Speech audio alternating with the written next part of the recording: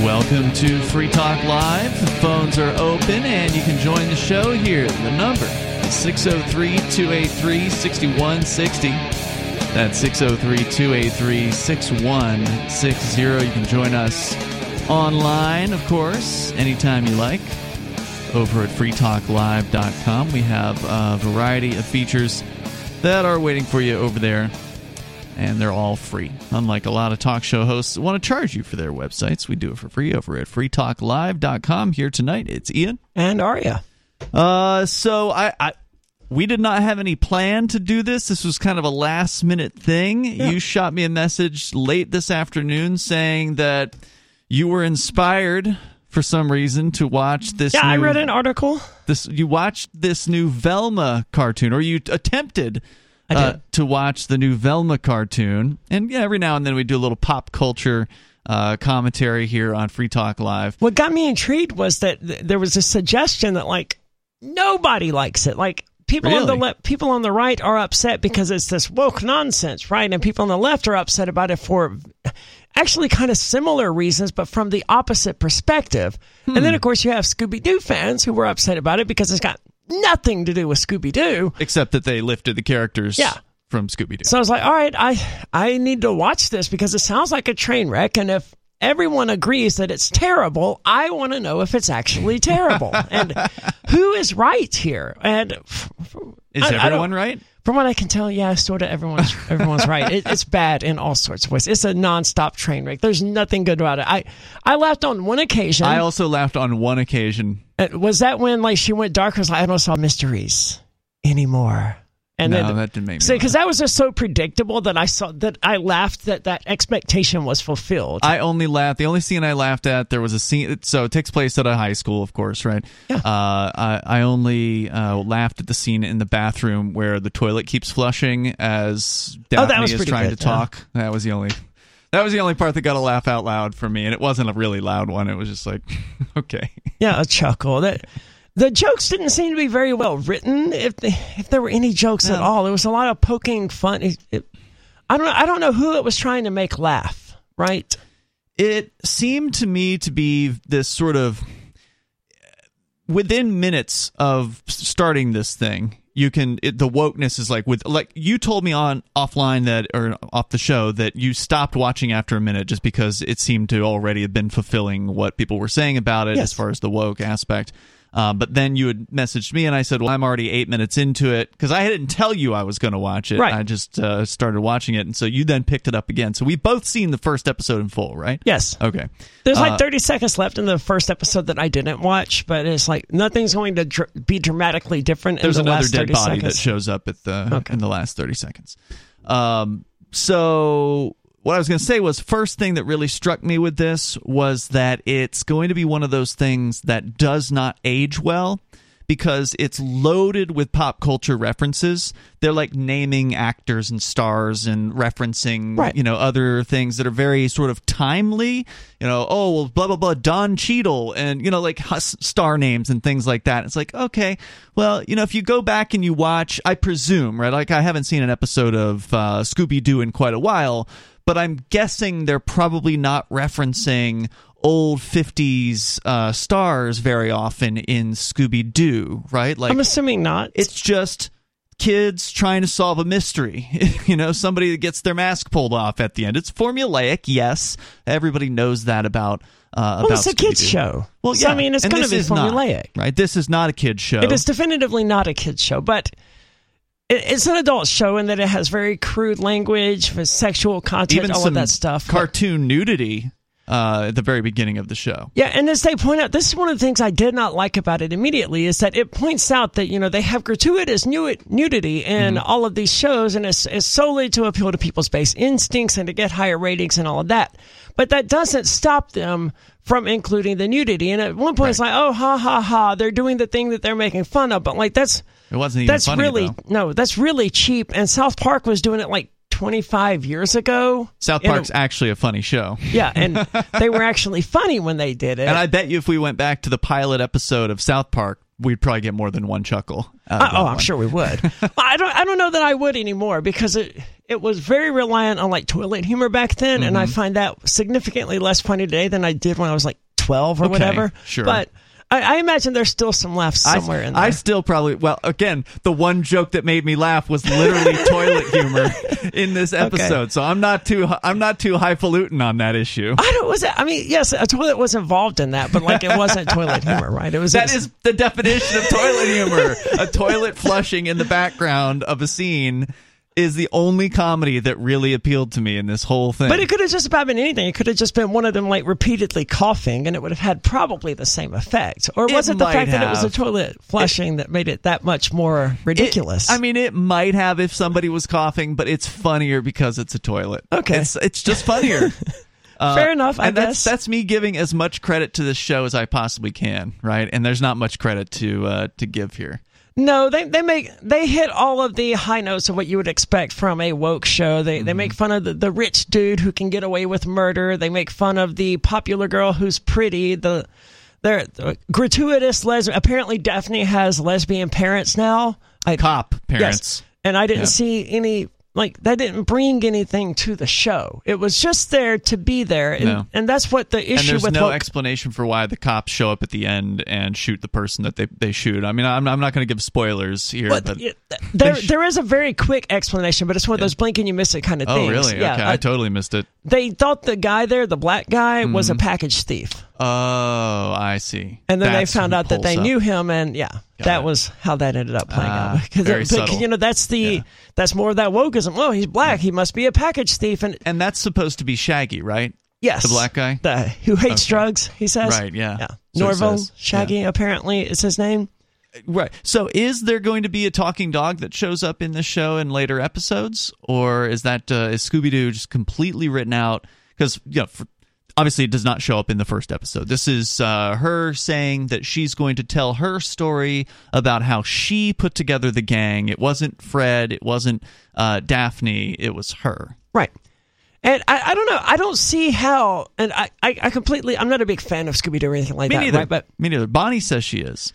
I can see why these Scooby-Doo fans are upset. She refused to watch this. Yeah, show. It's got no loyalty to the source material other than the fact that the characters were lifted from the same series. But I don't see any pathway from the episode that I watched tonight to a show that features a talking dog. It's so far removed from that sort of silly fantasy surreal type of comedy that I don't know how they get there. If they introduced a talking dog to this, it would be out of place. I am mildly curious about how they get there, but not curious enough to subject myself to further episodes of this thing. And that's assuming they're ever going to get there. Maybe they never actually bring up the fact that there's a talking dog in the Scooby-Doo shows. They just carry on with one episode from the next, and she builds her mystery-solving team, but it never even mentions the fact that, there was a talking dog. Well, was he talking? He made noises. Or was Shaggy the only one who could hear him? And that's true. Maybe the Scooby-Doo series is Shaggy's version of the story, and this is Velma's. Now, I mean, Bonnie's sitting in the studio. She's not technically on the show tonight. Are there episodes of Scooby-Doo where the rest of the team can communicate with Scooby? I'm not a big enough fan, so I don't remember that happening. I remember hearing that it was always only Shaggy. I mean, you can nod if you want, or you can come on. It's up to you. But hang on, she's coming in here. All right, here she is. I'm pretty sure that all of them talk to him, and he answers, and they aren't like, "Oh my God, he understood," or anything like that. But he doesn't really make actually say things except for like Ruh-roh. He doesn't even say Scooby Snacks. Yeah, he's not like Brian from Family Guy or anything. Like, he doesn't like carry on intelligent conversation. He, as Bonnie said, I think he says Ruh-roh. Well, okay. And later though, they bring in his nephew, right? And doesn't he have full lines? Scrappy. Oh, Scrappy does talk. Yeah, he does have full lines. Scrappy definitely does. Yeah, I just don't remember if the humans talk to him. I don't either. I don't know. All right, Bonnie's not a big enough fan. She doesn't remember the important question. I was just a big fan as a little kid, I watched them all a couple Halloweens ago. But the oldest ones. Wow, how many? And they don't have. I thought there were like decades of Scooby-Doo episodes. There must be hundreds of them. I didn't mean all of them, but I meant I watched all of the ones that I liked. I see. Fair enough. So, definitely seemed woke. But I'm curious to hear more about the leftist critique. I mean, the right-wing critique is predictable. Yeah. I mean, I don't have to look at their news stories to see, or their opinion pieces to see what they're going to say about this. And it fills those critiques. It definitely meets those woke kind of expectations. It does, but I don't even mind woke, right? Like the BBC Merlin series was about as woke as a show could get. It was Velma, but not quite as on the nose with some of its social justice cues, but it was still completely woke with a black actress playing Guinevere and all of these other little woke talking points thrown in there. But I loved the show. It was fine. But there's something about Velma that just isn't a good show in addition to being woke. Mm-hmm. And I do have an article here from Vice. I thought it was Forbes for some reason, but it's Vice is definitely I'm looking at a completely different article at the moment. Sorry, I've got too much show prep pulled up. The article I have about Velma being woke, it is actually from Forbes. Okay, but I have to find it now. But what did you find about the left critiquing this as well? Was the left upset about it being woke? That wouldn't make much sense. Well, in their article, they didn't specify. They didn't break it down like these are the right's criticisms and these are the left's criticisms. The article does feature them, but I'd have to dig through it again in order to find them. So it's all in the Forbes piece. Okay, well, let's hear what they have to say. And I don't know to what extent it really said that. It really gave examples of how people on the left were upset, but it pointed it out. Okay. So the first 2 episodes of Velma have arrived on HBO Max, and they have indeed.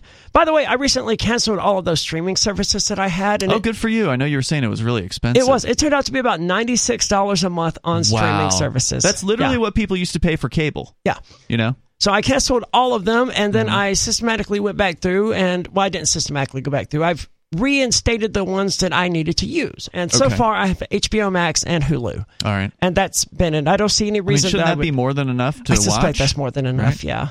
I don't see myself ever reinstating these others. And that takes it down to like $12 a month or something like that. Something significantly more reasonable. Okay. But these episodes of Velma haven't really impressed critics, but audience reviews, those are brutal. Currently, Velma is reviewing with a very poor for HBO Max, 50% from critics. All right. And has only 9% from hundreds of audience scores. That's pretty brutal. Yeah, I don't know that I would score it that low. I think I'd probably give it a 30, maybe 30 out of 100, maybe. I don't know. I'd want to see the second episode before I could really make a... Before you hop in and say, well, this is people review bombing the show because it's made the cast more diverse, that's kind of one of the weirdest things here. Velma seems like it's upsetting both sides of its potential audience. Sure, there will be the usual... It's down to 6% on Rotten Tomatoes. I don't know if it was at 9%, but it's at 6 now. That's rough because this article from Forbes, down at the bottom, it does have an update saying, more time has passed since we wrote this and it hasn't gotten any better. Now it's down to 6%. And you're saying now it's down to... now it's down to 7% was what they said. Yeah. So it's gone from 7 to 6% since they updated the article. So people are saying it's made the cast more diverse. I can't imagine too many people who actually who cares? are going to watch. Care about that? Well, people on the right who are upset because there aren't as many white people on TV or whatever. They're upset, but I suspect that's a very small minority. Yeah, I'm with you on that. Like to me, that doesn't bother me at all. I don't care if you change the color of the Little Mermaid. It doesn't bother me in the least. It's a fictional character. You can make them whatever color you want to.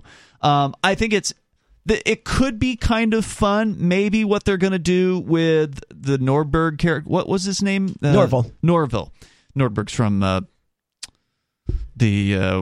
is it? The Naked Gun series. That's what I was. He was O.J. Simpson's character in the Naked Gun series. Anyway, Norville, I'm going to predict that he's anti-drug now, but he becomes Shaggy later as he discovers marijuana. I don't know if he mentions college. I don't know if he's in college yet because they're all in high school, right? The episode he's in her math class. Oh, is he in the class? I didn't remember noticing that. He gets tutoring from her or something like that, and she wants to stop the tutoring, so he wants to just send her his answers, and she will correct them and send them back. They didn't go into specifics, but they did allude to it. All right, I didn't pick that up. So yeah, I think he's planning to go to college or whatever. My prediction is, if they're going to stay true to the original, he has to become Shaggy at some point, right? Because he's obviously that character. He wears the green shirt, and so right now he's straight edge. But I think something's going to happen to him where, unless they play him straight edge throughout the whole series, which wouldn't make much sense. That's what I like about how the one thing I do like about it is Velma was like, this is my version of the story, right? Mm-hmm. This is her take on these Scooby-Doo mythos. That was someone else's take. It's someone else's version, maybe Fred's or Daphne's or whoever, Shaggy was this pot-smoking white dude. But in her version, he was this upstanding, drug-free person. Because remember, in the original show, they never actually showed him doing drugs. It was just sort of understood by all the adults and stuff that, he was smoking pot. But that original series that we all know and love, that's just some other character's interpretation of how the show was. And we don't know who that was, but this is her interpretation. Right. So which one of those is the way Shaggy really was? Was he really this Norville character, or was he really the pot smoker? Was he something in between? I don't know. It's obviously a reimagining to some extent, right? Because, like you said, whether there's going to be a talking dog show up at some point will still remain to be seen. Or I think someone will get a dog, but I don't think it'll talk. And I think the way the show will spin it was that version of Scooby-Doo is some other character's take on the series. And when they say, this is my story, that's the story they tell. I don't know.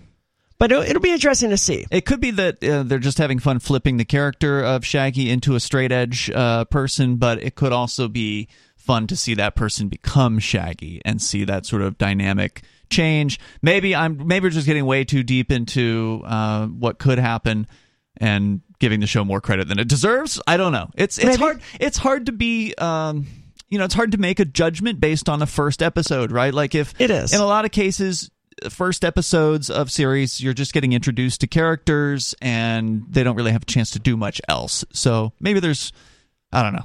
Yeah, in my experience, the first episodes of shows, they take like the first 10 minutes or so just to introduce you to all the characters. And there isn't a lot of plot development. The first episode of Family Guy is really bad about this. It has all the characters come out and it sort of introduces what role they're all going to play in the series. And it does this in like the first 10 minutes. And there's not a whole lot of laughs. And the first episode just as a whole isn't very good. It doesn't speak to the genius and the hilarity that's going to come from Family Guy. And the same is true of South Park and American Dad and a bunch of other shows as well, where the first episode is just... They got to get their feet underneath them to some extent. It's establishing the set piece so you know what to expect. And that's why I say I might be willing to give it another try. I don't know. I just like... If I have time, I might watch the second episode, but like maybe that's why people waited until they had the second episode to really begin weighing in on it, because we haven't seen it. But based on what everyone's saying, it's going to be more of this. Okay. But if you watch the show, it feels like it's almost making fun of shows that do diversity casting or social messaging. And this is what Forbes said? Yes. And it's not wrong in that note as well. Like it seems self-aware about that, yeah. Yeah, but that doesn't excuse it. No. And too many of these people think that it does excuse it. To be like, ha, ha, ha, we're poking fun at how social justice-y we are. Aren't we clever? But meanwhile, we're ultra social justice-y. Right. It doesn't they're wearing it like excuse a badge at the same time, for sure. Yeah, it's still gross and it's still cringy. It's led what you might have assumed would be a more left-leaning fan base for the show to accuse creator Mindy Kaling. Yeah, before you go on that, just a further thought on that. It's like, why did they have to call it out? Like, it's okay that Velma's a really smart Indian girl or whatever, the Middle Eastern girl. I think that's what she's supposed to be. But instead, they have to spend narrative time explaining how she is and her friends and like and how the white dude thinks she's Mexican. Like that comes up repeatedly. In the first episode of the show, and it's like, is there really any point in spending so much time on this except to create this narrative of a white person being able to tell the difference between a Hispanic person from Mexico and a Middle Eastern person? Because I've met and know people from the Middle East, and I've met and know Hispanics. Yeah, and I've never had any difficulty saying, "Oh, you must be from India," because you're brown, I guess? No, that's not the way anyone sees the world. The idea is that character is supposed to be stupid, so I guess that's why. But still, there's just so much exposition explaining the wokeness, and it's not necessary. Yeah, absolutely. But people do have this impression that it's sort of making fun of wokeness, and that's why the left-leaning fan base for the show is accusing creator Mindy Kaling of making it actually a somewhat conservative project. Oh my God. As people cite past comments she's made and things like her liking recent J.K. Rowling tweets as evidence of her personal views. Because apparently, J.K. Rowling is a TERF. There's very little doubt about that. Trans-exclusionary... Trans-exclusionary radical feminists. It's these sort of... radical feminists, or these sort of feminists who think that trans women shouldn't count, right? And that they're hurting the feminist movement or whatever. If you're one of these people, you're welcome to call in and explain to us exactly what you think, because I'm just basing my understanding of it based on what I've experienced. Now, isn't Mindy Kaling, who's the producer, I guess one of the producers of this series, isn't she like a commie or something like that? I don't know a lot about her. I don't know a lot about her either, unfortunately. Apparently the lefties aren't happy, so that's interesting. That makes me like, what's really going on here? Above all else, it feels like the humor just is not connecting for really any audience. And this That's true. Yeah, I don't know who it's supposed to be making laugh, but I've laughed more watching funerals. No, that's not quite true, because I did laugh once. Well, I mean, I don't think I've ever laughed at a funeral. This isn't a monster show at this point, right? Like, and I didn't think it was going to be. This is a murder show at this point. There's a body that shows up at the high school. They're trying to figure out, or there's not even a they at this point. It's Velma is trying to figure out who is behind it. She doesn't really successfully figure that out at the very end of the episode, and then another body shows up. So this is going to be a murder show, a murder mystery. Keeping in mind, I didn't see the second body. Did it also have the entire brain removed? Because that was the manner of, one of the features of the first death. Yes, exactly the same kind of killing, another high school girl. But, I mean, as far as comedy is concerned, I get more laughs out of a Scream movie than this. Yeah. Like, Scream, an actual horror movie, has a better sense of humor than this cartoon. Well, keep in mind the original Scooby series also was not a monster show, right? Well, that's true. They're all people. They were all people, but it always had that narrative that the real monster is always a human being. Yeah, that's true. I mean, so far, Velma is hitting all of those notes as well, just without the person wearing the mask. Yeah. Above all else, it feels like the humor. Okay. The show feels like it's trying to annoy anyone that watches it. I didn't get that impression. I didn't feel like it was trying to annoy me. It was trying to make me laugh, but it wasn't good at it. Yeah. It was what I would expect some ultra-leftist, some woke person to write comedy as. Because I've seen some of these woke comedians put their clips on TikTok or YouTube or whatever, and they're like, this is going to make people laugh. And you watch, and it's just cringy woke talking points. And it's like, I didn't hear anything in there that even remotely resembled a joke. And that's what I got from Velma. Okay. And the Scooby-Doo IP almost seems secondary to the entire concept. Scooby-Doo has found great success over the years as both the kids' cartoon and with live-action movies, and while it's possible some adult animation version of the concept could have worked, this iteration seems to have rubbed all potential audiences the wrong way. This is a show that finally has Daphne and Velma share a kiss, which I either missed that or it hasn't. Maybe it's in episode 2. Yeah. And yet, its potential liberal audience is writing it off because of how antagonistic it all feels. There's more of this coming up because I didn't get that particular impression, but they do get into some of the leftist reasons for hating the show. We're going to continue here, and if you want to weigh in on this or whatever happens to be on your mind, there's probably something in the news today, but honestly, I don't know what it is. The number here is 603-283-6160, but that's why it's an open phone show, so you can tell us what you think is important here on Free Talk Live.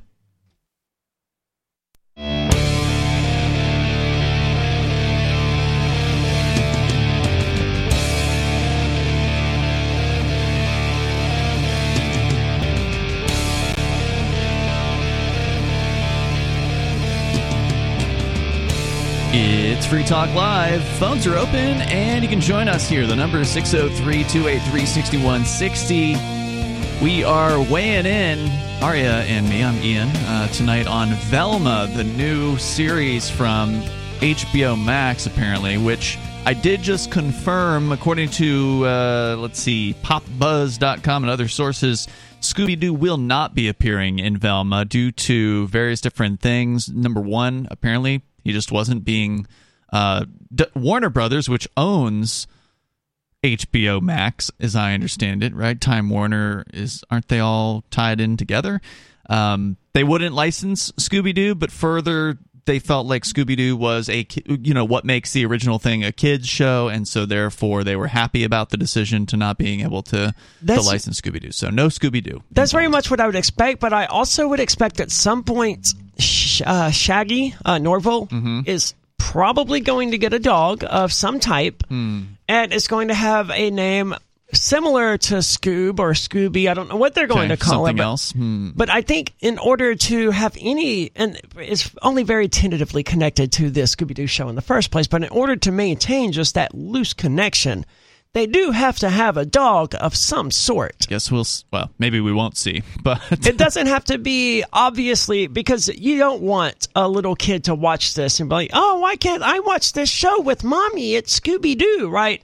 So you do want to have some wall of separation where if some kid this sees isn't a kid's show for sure. Yeah, if some kid sees a screenshot of this Velma online, they're not going to go, oh, that's Velma from Scooby-Doo. I should watch this show, right? You don't want that. So you wouldn't want the Scooby-Doo from the show Velma to be identifiable immediately as Scooby-Doo, but you would want it to be a dog of some sort. I don't know. I don't know if they're going to go there. I think they've got to. Well, maybe they can't. I don't think they have to. But at it's all. stupid because Warner Brother, the whole streaming thing is stupid. There was an article recently that I ended up not bringing in, but it was about how Warner Brother, it was the Bugs Bunny shows. They wouldn't relicense their own shows to their own streaming platform for X amount of money or whatever. And it was such a confusing, bureaucratic... They were demanding more money from themselves. Yes, that was pretty much exactly it. And it's like... It's completely insane. Wow. This is corporations. This is what government has done to the world, is that this company is demanding more money for itself in order to make more money. And somehow, any of that made sense. One fan online, according to popbuzz.com, says, Velma is so bad, how do you make Scooby-Doo without Scooby-Doo? Another said, without Scooby, it's just a random teen murder show. See, I don't mind any of that in and of itself, though. I don't mind Scooby-Doo not being a prominent character. I do think it would be a good idea, as I've said, and I'm not going to keep rehashing this, but I do think they need to introduce a dog character. It can be a minor character. Maybe Orville. No, I keep calling him Orville. Maybe he's got a dog, and that's all that's ever said about it.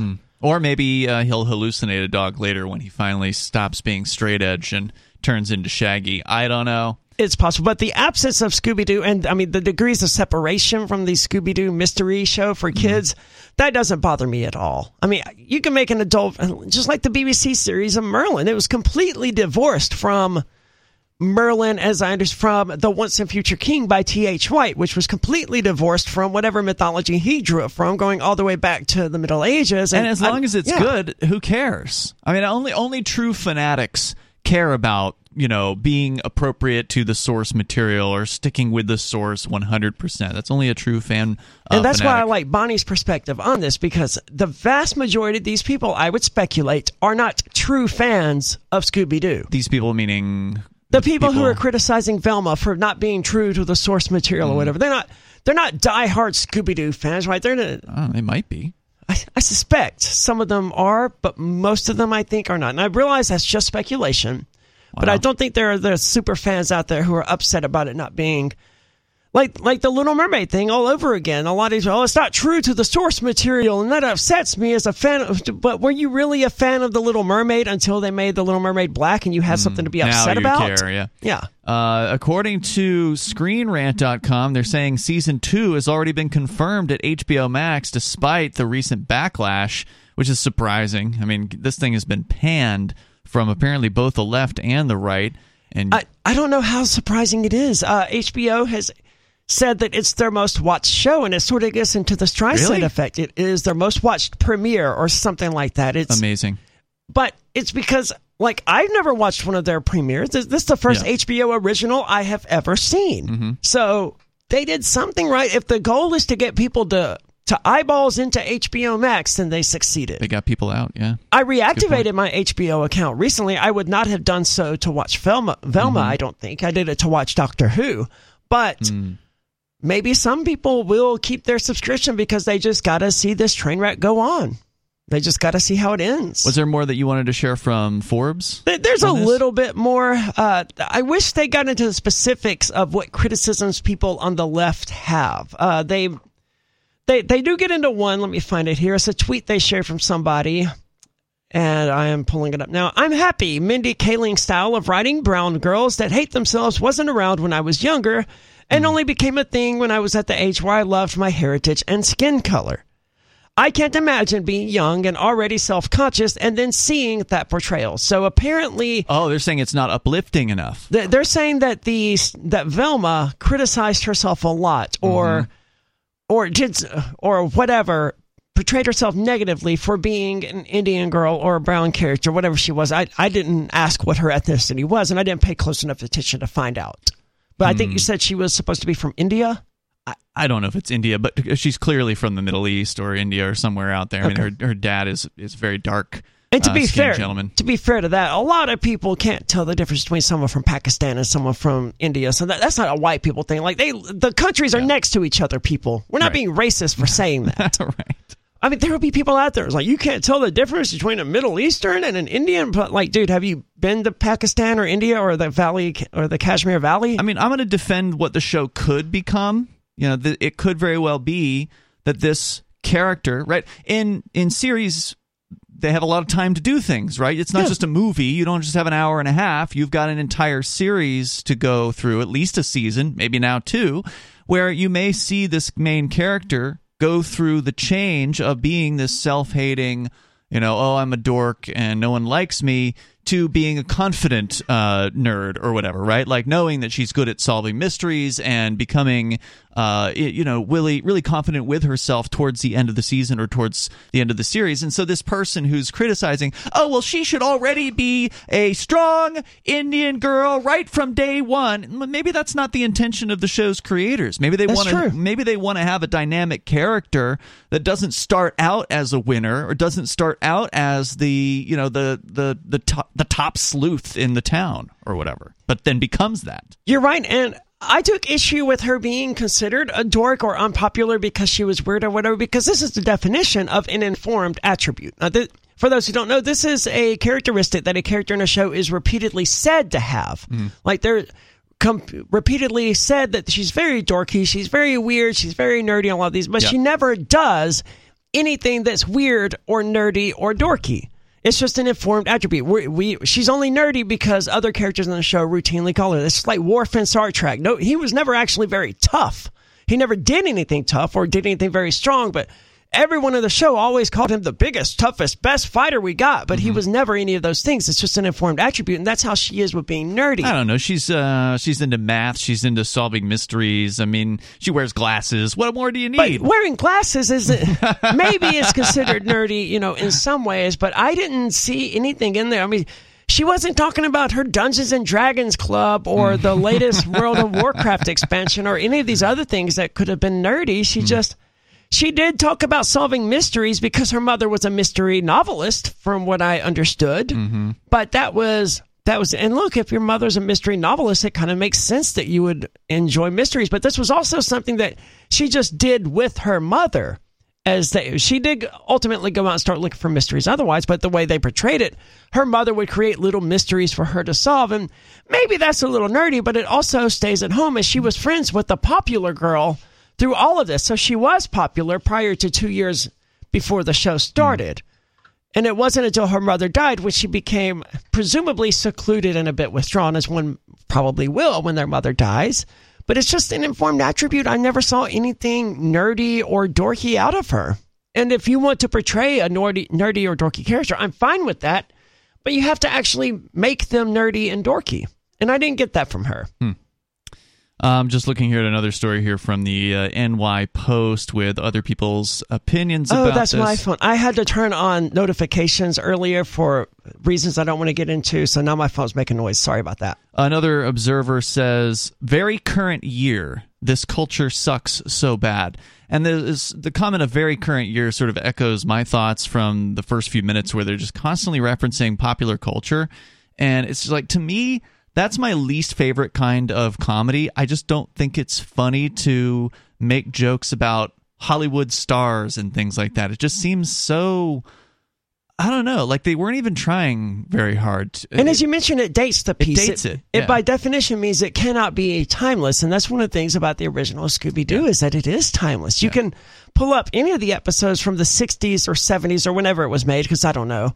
And it won't feel dated in the way that, this is gonna 20 years from now.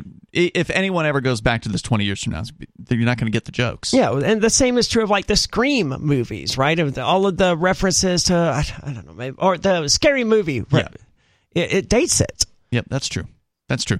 And it's, as you point out, it's also generally not very fun. It's almost like toilet humor. It's just such low hanging fruit. But they weren't. I mean, toilet humor would at least be funny in certain circumstances, and this didn't even have that. And the jokes all fell flat. I mean, it was just all social commentary and speaking to current popular culture. I mean, that really was the mass of the jokes in this show. One of the only things that I could really identify even as a joke, because there were things in there that I could tell were supposed to be humorous, but nothing that really stuck out as a joke, was Norville saying at one point that he liked Velma. He had a crush on her and all of this other stuff. He just repeatedly misunderstood it as him telling a joke, him trying to be funny. And there was nothing funny about it because, one, it's tragic for someone to pour their heart out to someone else and have them think they're joking. Yeah, and have it just be completely ignored like that. That's not funny at all, but it's also, no one's that dense. No one could possibly, and it doesn't circle around to being so dense that it's absurd, and that's what makes it funny. It's just, she's just being dense. And there's no joke there. It's an attempt at a joke. But it's very dull and very boring, and I didn't find the episode unpleasant. I wasn't offended, certainly. It was just boring. It was just like, oh, okay, what are we going to do something interesting? Yeah, it existed. If it was playing in the background while I was, I don't know, playing World of Warcraft or insert whatever game, that doesn't require me to actually listen and pay attention. I wouldn't necessarily change it. The thing is, what I found was if I was doing... There was something, I picked up my phone at some point to, I don't know, send a message to you, and then I realized I hadn't been paying enough attention to what was going on, and I didn't really know what had happened on the screen at that point. So I don't think you can really put this show in the background, because you do need to pay attention to see what's going on. You told me a couple of things tonight that I didn't even notice had happened in the show, and I did watch it, for the most part. You probably watched it more closely than I did. Without distracting myself. Because as we mentioned, I did put it down after a minute in because I had read the reviews and, they're like, oh, it's just this woke nonsense. And I was like, well, that's what they say about everything. Yeah, so that's interesting. So the people on the right are saying it's woke, and the people on the left are saying it's not woke enough. Basically, more or is what less. We heard so far. Yeah. They're like, she's portraying the, brown kids as... hating themselves for being brown is really good. No, she's just portraying this one brown kid who doesn't have enough self-esteem, which is not uncommon for a girl in high school, right? Right. Yeah. Or Certainly. Anyone in high school, for that matter. But it can't really be that way. It should be portrayed that way, but it's not, because they make such a big deal of the skin colors of the characters. They make a huge deal of the fact that Fred is white. Which is annoying. Yeah. So it can't just be, this is the one Indian girl who has this characteristic. He can't just be funny because he's stupid. Right. He has to be white and stupid, right?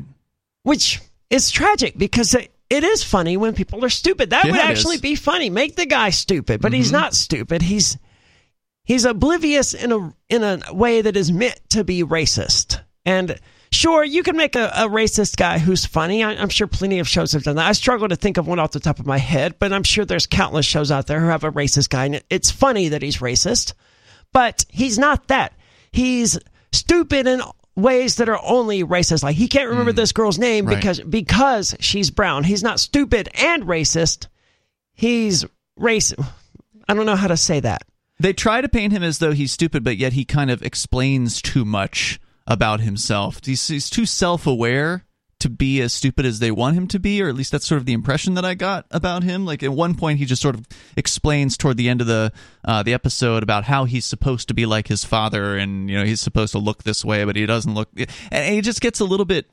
It's too speechy for what is supposed to be a stupid character. Yeah, he is very preachy. That was him, basically having hairless legs or whatever, and being a sissy, I guess. He wasn't the big, strong man that his dad wanted him to be. And it was all very weird. And it is weird.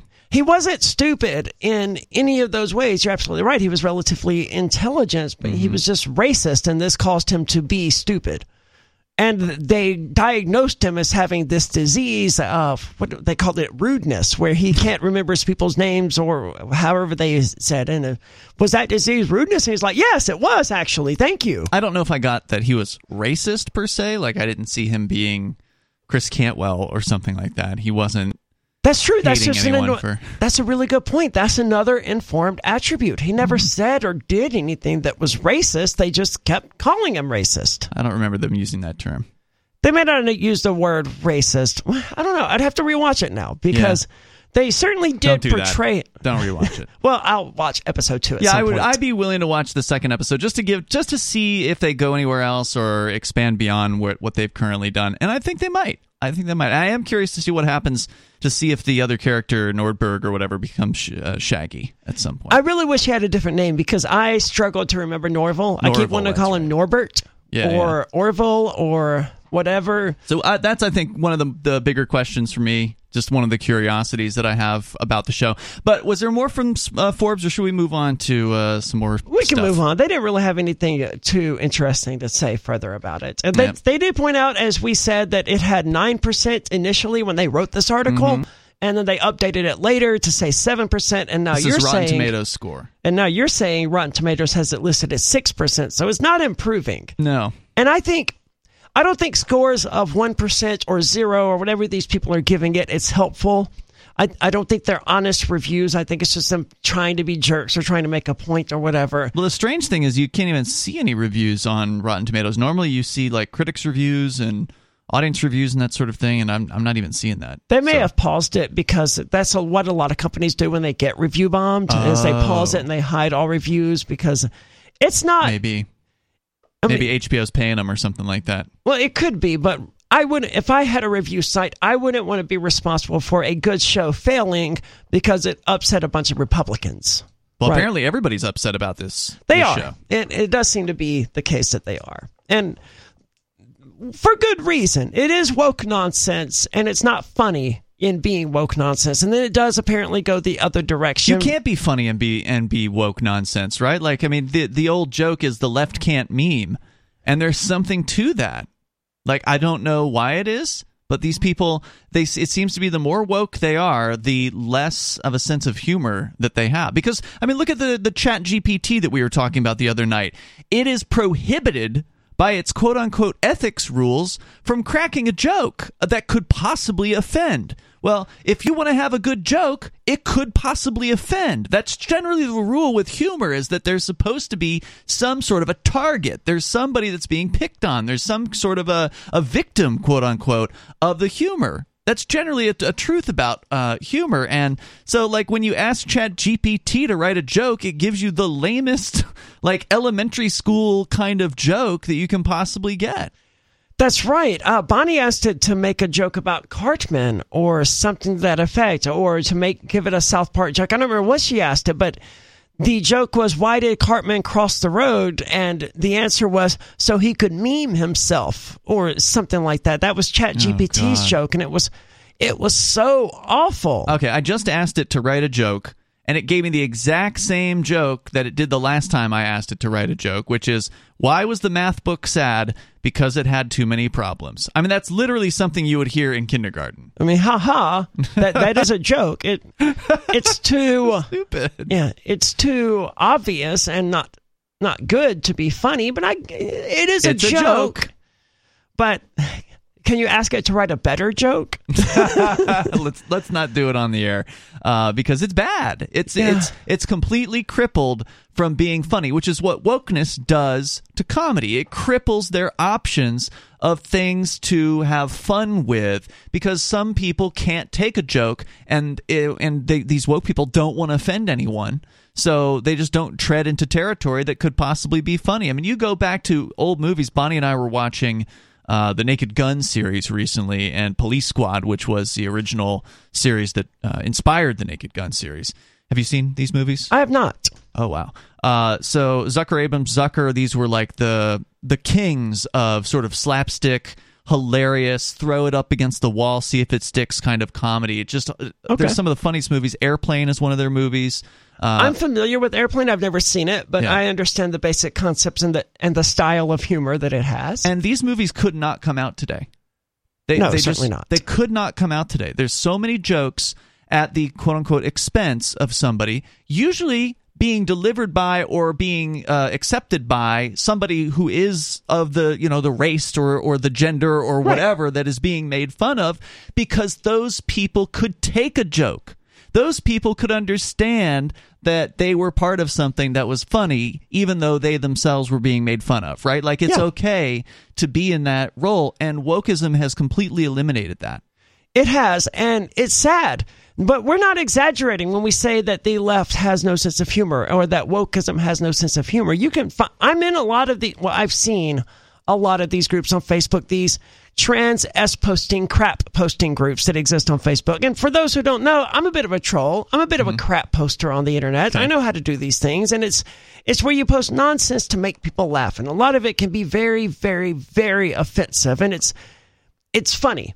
However, when you see these LGBTQ crap posters, and they're trying to crap post this, it's just like a screed. Here's 47 paragraphs of something, or the left has... That's the thing, the left can't meme. There's a stereotype of leftist memes of just being just mountains of text that's not funny to read, and that certainly exists. It's true to some extent. The crap posting that I've seen, it's not at all crap posting, and you can go on to TikTok or YouTube or whatever video platform you want and look for woke comedians. They won't call themselves woke, and you don't want to find a video presented from a conservative or a right-winger on the subject. Find an actual woke comedian, though, and watch some of their clips and just count how many times you laughed, or groan, or study what they consider a joke to be, because nothing they say in there is remotely funny.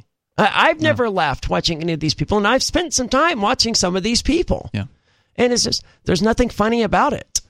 I don't think you necessarily have to be offensive. Like, you don't have to go up on stage to make racist jokes in order to be funny. No. And you shouldn't do that. But it can be funny if done correctly. Okay, right. You're absolutely correct about that. You go back to old comedians, and there were the comedians who were particularly crass, and then there were comedians that weren't crass. They could, you could have like your kids watch. So, for instance, Bill Cosby, all right? Aside from what he's been alleged to have done from a sexual whatever, all that stuff. Well, he never did any of that on stage. He was funny, but he was also pretty clean as far as his comedy was concerned. He was the ultimate dad. Right. You look at Bob Saget, who was clean on his show, The Full House, but was actually a very dirty comic, from what I understand. You look at Andrew Dice Clay, again, a very dirty kind of comic. But you didn't have to be racist or particularly dirty to be funny. But that said, Bill Cosby, one of his most popular characters was Fat Albert, right? So he was still making fun of people. There's still a victim, if you will, in that particular skit or that character. But unfortunately, I don't know anything about Fat Albert. It's just one of his famous characters. Sure. There was like a cartoon series and everything. But my point being that even though it was clean humor, it still was humor. It was still something that made fun of something. There's more coming up here in moments. The number is 603-283-6160. If you want to join us, you can share your thoughts on how humor has just gone down the drain recently. It's Free Talk Live.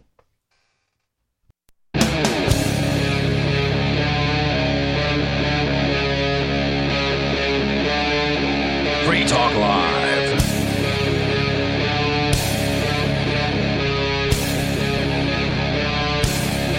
It's Free Talk Live. We are continuing here to kick off, in this case, the second hour of the show with you tonight. It's Ian.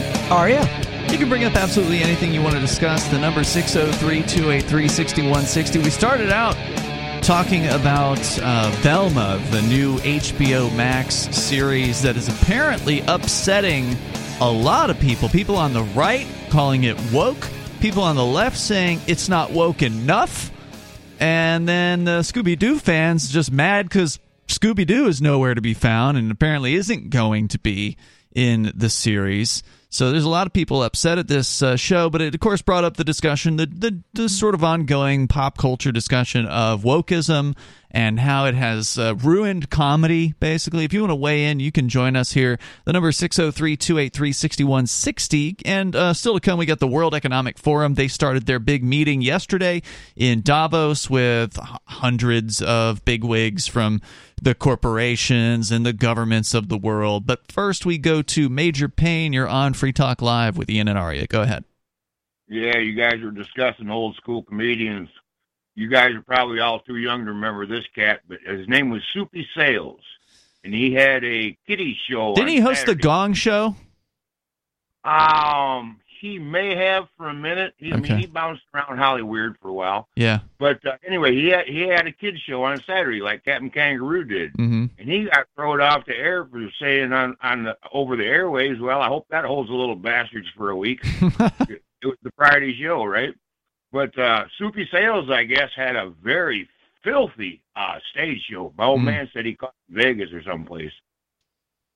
I believe That was it. also true of Bob Saget. Yeah. And I was stunned when I learned this, right? Because Me too. he's so clean and like Full House and Right. America's Funniest Home Videos. And then we you watch grew his, up with him on Yeah. those things. Yeah. And then you watch his stand-up and, oh my God, he's got a filthy raunchy, mouth. right? Yeah.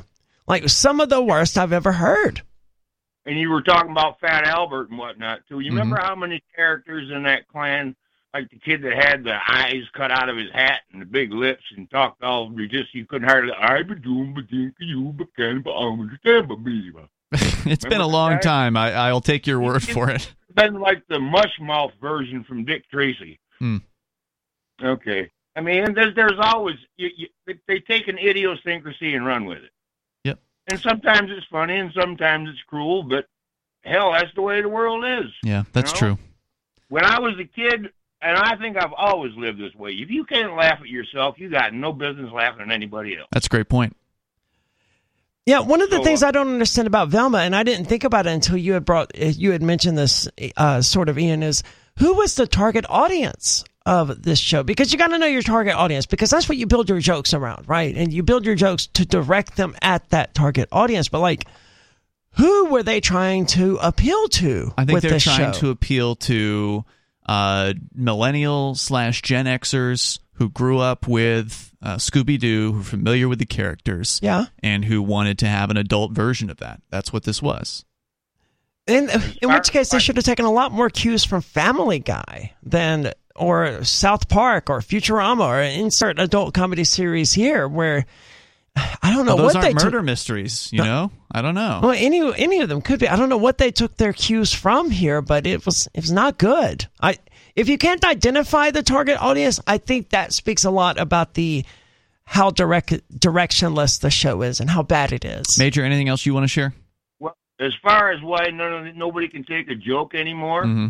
I blame it on the internet. It's all this victimology, and everybody's butt hurt because they get picked on because they go on Facebook and say something, and some troll jumps on their back, and they just feel like, ah! Well, the thing is, the internet is where you can that's the only place you can find the good jokes, right? Like, you can't get it from mainstream media or HBO Max or whatever on these new programs, but you can certainly get them in meme form because there's no censorship there. People can make whatever kind of jokes they want to, and the ones that fly are the ones that get passed around, and some of them are really funny stuff.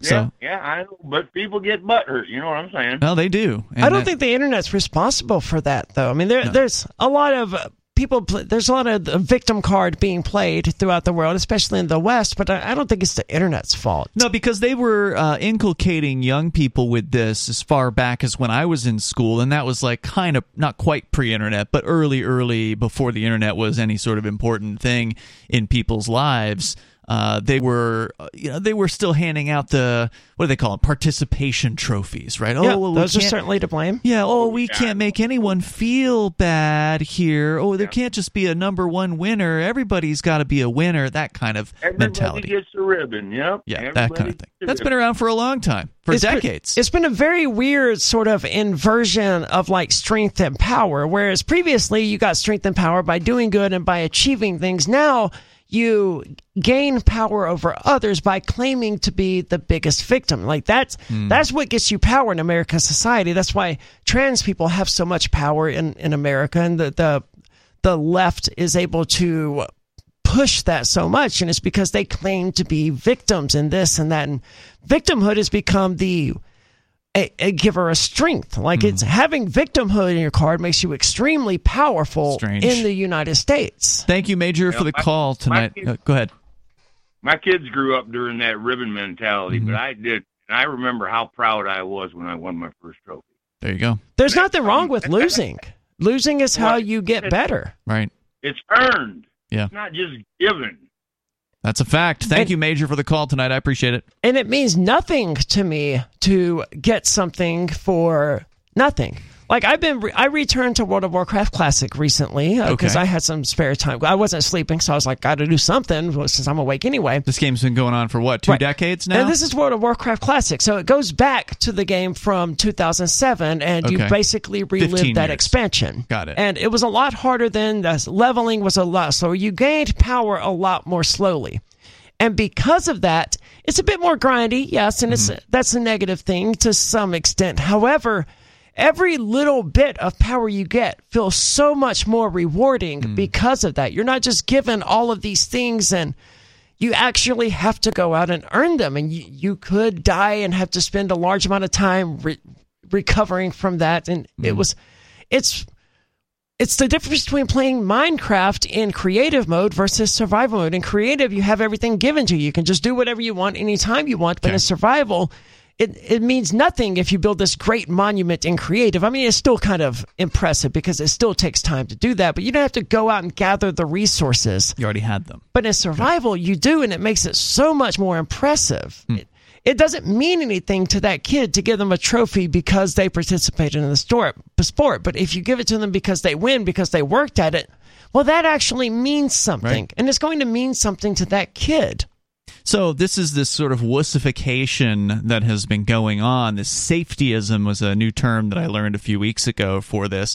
This, protecting the children and making everybody equal, and all of this mentality has been around long before the internet. So I do agree with you, Arya, that Major was off on that point, but I think he was certainly right generally about what he was saying. This is a direction that is unfortunate to see society go. At some point, we will probably see the pendulum swing back against all of this wokeism, and that may or may not be a good thing. It might be good for a little while, and then whatever the other extreme is of this, I'm not really clear on what that would be. But there's definitely a connection between wokeism and participation trophies, though, that I don't think gets brought up enough. And this is why I criticize gay pride, LGBTQ pride every June, and why I get so many people upset at me on social media is because taking pride over being gay, that's just a participation trophy for life. It's a birth characteristic, right? And that's what they argue. You're born gay. You don't have any control over it. So you're just taking pride in this characteristic of your birth. Right. It's like they would be offended by white pride. But it's gay pride, that's fine. Right. It's just as bad as nationalism or racism or any other ism where you're taking pride in not an accomplishment. It's something you could not control. Right, but in a characteristic. And I don't think you should do that. I think you should, if you accomplish something, hell yeah, be proud of it. But if it's just a characteristic, there's nothing there to be proud of. Yeah, I was trying to think there, what is the opposite of, what if the pendulum swung back from wokeism and then swings in whatever the complete opposite direction is, probably would also be negative, and I was just thinking, what might that be? Well, maybe it's where the person who wins the trophy is a total a-hole about it, and like no one else could possibly be good enough, and that sort of mentality. Yeah. I'm not sure exactly how that would manifest, the sort of anti-wokeism, the negative aspects of what that would look like. Because, I mean, there is some value to telling someone, hey, look, it's okay to not win, to not focus all the attention on just the winner or whatever, to tell somebody that, hey, you'll make it next time, and still try to be uplifting to the person while not giving them a trophy, right? So, maybe there is a middle ground there. But the life doesn't seem to go towards the middle. It seems to go towards the extremes. So. It does, but I think it works its way toward the middle in the end. Over time? I think it's sort of a market thing where the pendulum, it swings back and forth, but loses momentum, right? And it comes to the middle. It slowly finds a middle path. Maybe. And I suspect that's what's going on here. But it'll be thousands of years before we learn the answer to that. So you were just talking about video games, and certainly a reason why a lot of people play games is to escape from reality, to get away from whatever boring life that they're having and get into a game world. And to some extent, that's true for movie fanatics as well. And all of that's fine to an extent. Right. There's nothing wrong with a little bit of escapism as long as you're getting your bills paid and you're responsible, but some people go a little too far with that, right? I do have a friend who recently started playing Final Fantasy XIV, and this is a friend who recently lost everything. Their girlfriend broke up with them after cheating on them for 10 years. I mean, they had been with this girl for 10 years, and they were cheating on them with some of their friends. So they lost all of their friends. They moved here. They lost their car. They just lost everything in their life, and it's tragic. And now they've started playing Final Fantasy XIV. Is this an old online game or something? Yes, it's like World of Warcraft. It's one of these games. It never ends. Very Second Lifestyle. And it's like, dude, you're the last person who should be playing a MMO right now, a massively multiplayer online game, because this is how you form an addiction, because you've got nothing going on in your life. It becomes your avenue of escape. You are going to derive your entire, it's going to become more important to you than everything else, because it's all you've got. Like, you're the last person who should be doing this, because you don't have anything centering you and tethering you to the real world and causing you to excel and accomplish things here. Instead, you're just going to drift more and more into this virtual world, and that's where it becomes a problem. However, having me playing World of Warcraft every so often isn't necessarily a bad thing, even though, yes, by definition, I'm escaping into a fantasy world. It isn't necessarily bad. A little bit of that's fine, but becoming obsessed is where the problem comes in, as you were suggesting here. But it's not just about video games. And since we were talking about pop culture, I recently got permission from my probation department to go out to research, to watch a movie, so we could talk about it on the air, and that was the new Avatar sequel, which came out a few weeks ago. I've heard really good things about it. I've also heard some confusing things about it, like the refresh rate in particular. Okay. Did you experience any weirdness about that when you were watching it? You know, as somebody who is a bit of a videophile, like, I pay attention to things like that, and I gotta say, it didn't jump out at me at all. Okay. I didn't notice it. I didn't hear about it until later, until I was like looking at a couple reviews or listening to a couple reviews of the movie. They commented on the frame rate of the movie, which is apparently 48 frames a second instead of your standard 24. And I gotta say, most of the time, apparently, that was what caught my attention today. Was I had never heard about it, but someone mentioned that through most of the movie, it's 48 hertz or 48 kilohertz, whatever it is. 48, yeah, it's just hertz. Yeah, frames per but second. Occasionally, it's 24, and it's Really? like even within the same scene, it can go down from 48 to 24 for some reason. And I was definitely didn't notice that. Yeah, it seems strange to me if that was the case. It seems like everyone would have noticed it. No, I found the movie to be fairly engrossing. I wasn't expecting it to be great because the trailer, I mean, it's hard to judge by a trailer, but sometimes you get really good trailers, and this one was terrible. The trailer for Avatar 2 was so bad, I just thought, oh, God, I'm going to go see it just because I like James Cameron's work. I've generally enjoyed his movies over the years. I can't think of a bad James Cameron movie, so that's why I figured, all right, well, how could he really screw this up that badly? And I went and I saw it, and it was, even though it was more than 3 hours long, it kept my attention. Yeah, that number, wow. And you don't feel it. In my opinion, you don't feel it. It's not one of those movies where you're checking your watch. Okay. It's fairly engrossing. I mean, maybe he could have cut some things out, maybe, but it's good storytelling. It's not a lot of depth or anything like that, but it doesn't need to be for it to be a particularly engrossing movie. And by the end of the movie, you are really feeling you're concerned for these blue people, right? Like these non-human characters. I'm not going to say you've bonded with them or anything like that, but there's definitely emotions that are being toyed with this movie. And I've not seen it, but I would also not expect it to be great, as you said it wasn't, because... No, it was great. It was good. It was a good movie. I mean, I'm not going to say it was his best movie or anything like that. Well, I wouldn't think it was bad. Yeah. But like great or excellent or like one of his best or whatever... A solid 4 out of 5 stars. I wouldn't expect it to be as good as the first one. And the first one was beautiful. It was absolutely gorgeous, but it wasn't like groundbreaking, and it wasn't one of the best movies I've ever seen. If it wasn't for the pretty graphics and the fact that it was 3D and groundbreaking in the graphical department, I don't think it would have gained any traction, because it just, as a movie, I don't think it was really that great. I got to say, this one might have been better than the first one. And that's me not having seen the first one since it was out in theaters in 2009, right? Like, I never went back to it, never wanted to see it again. I would be willing to watch it again just to compare the new one to the old one, and because Bonnie had never seen it either, so she went into this having not even seen the first one, and she really enjoyed it. And she wasn't expecting to like it. Was she 5 when it first came out? No, a little older than that. She was a teenager, I think, when that I know, I just like messing with Bonnie about her being young.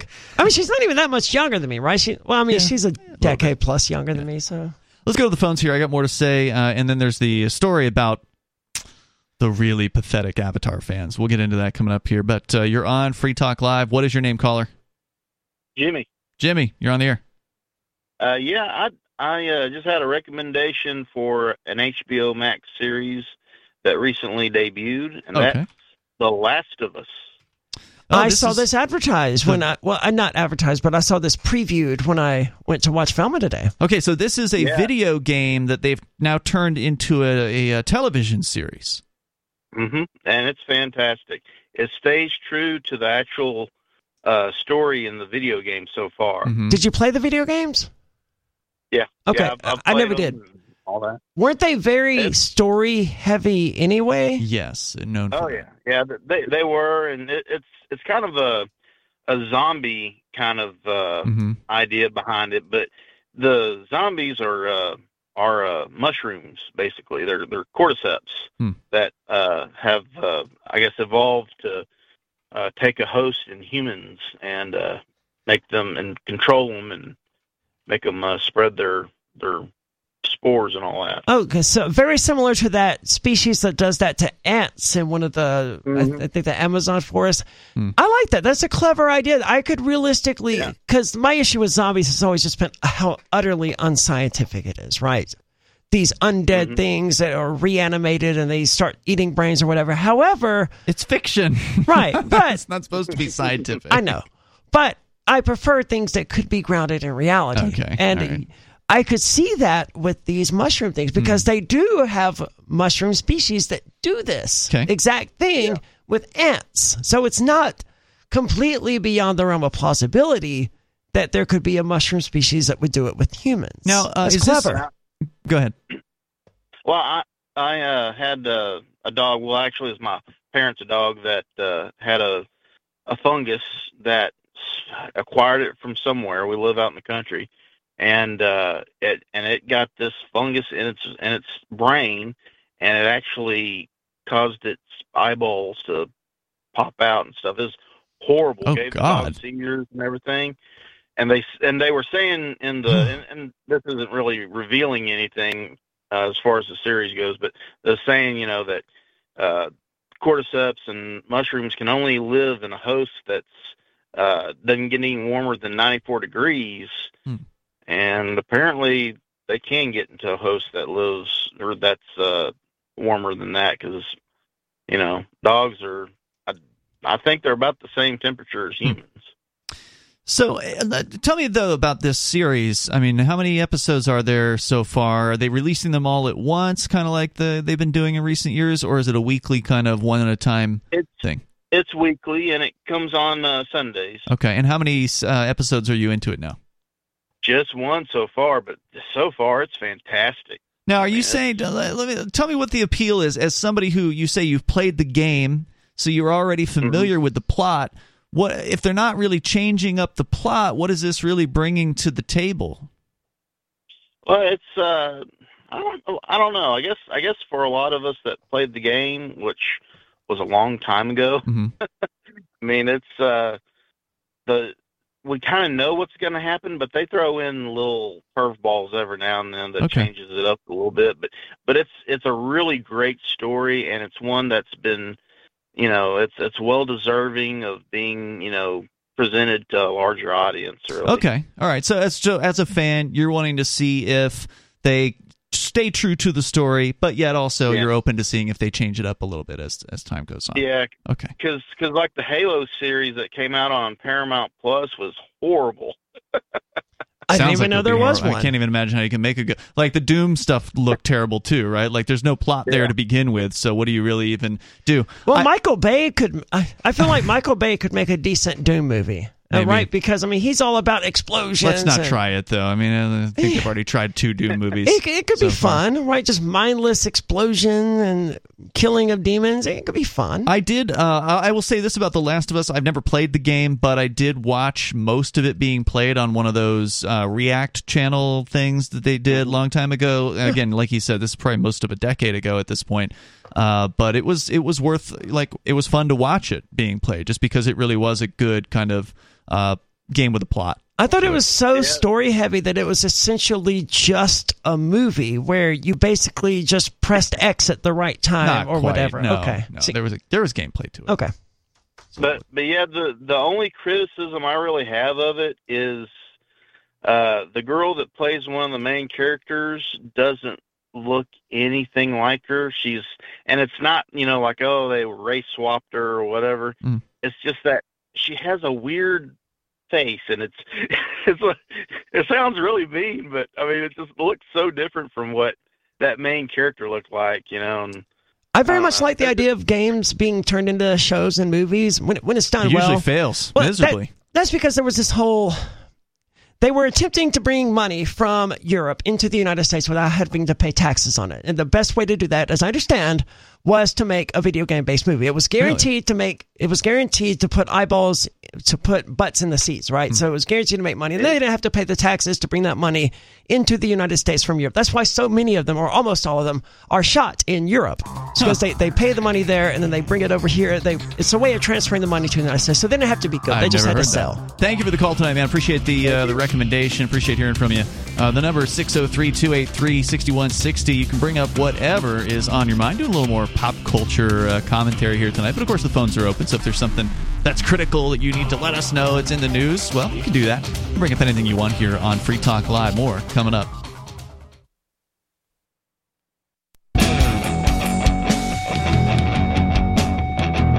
Free Talk Live, and you can join the show. You can bring up whatever you want here. The number is 603-283-6160. You can comment on things we've already discussed, such as wokeism and the new Velma show, which is apparently upsetting people on the left and the right.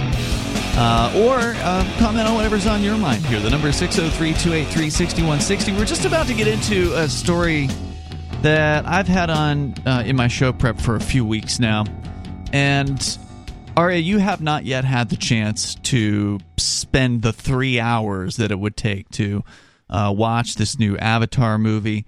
Yeah, and at 3 hours, I'm probably never going to. I would speculate never going to, because it's not that I don't have 3 hours to kill, right? Because I do. But it's a matter of opportunity cost. If I've got a solid 3 hour window where I don't have anything else to do, Avatar the just isn't anywhere near the top of the list of about things I want to dedicate 3 hours doing. Yeah, and I gotta say, this movie would not have called to me either if it was just based on the trailer that I saw, because I thought the trailer looked terrible. It looked just so uninteresting to me. But I just went on the pure knowing that James Cameron, the director, is a talented filmmaker whose films I have, always enjoyed. Aliens and Terminator and The Abyss, all these are great movies. I didn't realize he did Aliens. Yeah, that's one of his best. True Lies. Good. He's been a great director, and he's poured basically the last 13 years of his life or 14 years of his life into making this movie. So it's like, I guess I can spend the time to see if this one turned out all right. And you know what? It turned out pretty good. It turned out pretty great, actually, in my opinion. I wouldn't say it's one of his best movies, per se, just because I'm more familiar and I have more affinity for those older ones. But it is a really well-made movie. I did end up having, emotions for the blue people, right. The Na'vi or whatever. Well, that happened in the first one as well, where I was genuinely engaged in their plight, and I was worried about them, and I wanted what was best for them. I wanted the evil corporation to stop the. Really? Did they have to call it unobtainium? Really? Come on. That aside. Yeah. I wanted the corporation to back off and to leave these people alone. I empathized with them. But it was basically just Fern Gully for adults. Yeah, it was. But that wasn't a bad thing. And the thing that he did bring to the table in 2009, of course, was the sort of the relaunch of 3D technology.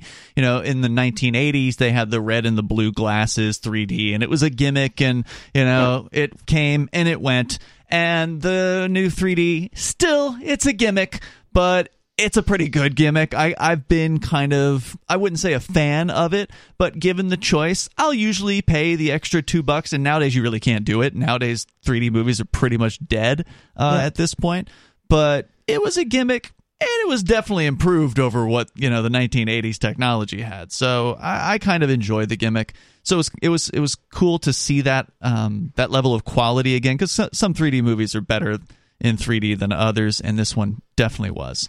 So check it out. The new one was in 3D. The new one. Were you able to watch it in 3D? Here in Keene. Okay, wow. Yeah, I couldn't believe it. I figured that they'd turned all the 3D off because there was never any 3D movies anymore. But no, they still had it in 3D. So if you get the chance, and if you liked, I guess I would say this: if you liked Avatar, you'll probably really enjoy the second movie.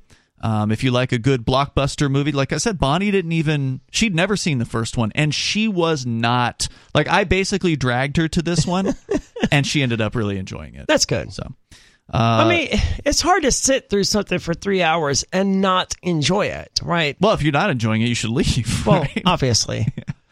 So here's the story, though, that I thought was sad and interesting about this. Variety.com, which is like a movie sort of industry site. Okay. I don't know what they were. They write about the beauty of Avatar left some fans depressed after forming a supportive online community. Oh, Lord. Yeah, We've already started out badly. So these are the kind of people who watch Velma and criticize it because it's not woke enough. Maybe. I'm assuming. They may very well be. These are some sad sacks. Let me get into the story here from Variety. When Avatar first hit theaters in 2009, audiences had never seen anything quite like it before. James Cameron's science fiction spectacle became a phenomenon, transporting repeat viewers to the colorful alien world of Pandora, a digitally realized environment of sprawling forests, floating mountains, and majestic creatures. And it is worth pointing out, Avatar for many years was the #1 most grossing box office movie of all time. I think one of the Marvel movies knocked it out, but I don't know if I think Endgame did. I don't know if it knocked it out when adjusted for inflation. That would be we'd have to pull up those lists and see which is the case there. So I mean, you can't take that away from Avatar. It definitely was very popular for reasons, right? But in the weeks following the release of Avatar, CNN reported that some viewers were experiencing depression and suicidal thoughts. Good Lord, why? Did it plant subliminal messages in their mind that made them depressed? I mean, how do you watch a movie and then end up... Like, I remember I watched one of the Saw movies, and when I went home that night, I was, checking in my closet to make sure that there wasn't a serial killer in there. Yeah, this only happened, once, right? But, it affected... How old were you? 25, 26. Okay. I mean, it was a passing thing, but and I didn't, look in all my closets, making sure there's no one in there. But, I was a little cautious. I had just watched this pretty engaging movie about a serial killer, and I'm just going to make sure all my closets are empty. All right. Maybe that was weird. It didn't strike me as too weird at the time, but I did it, right?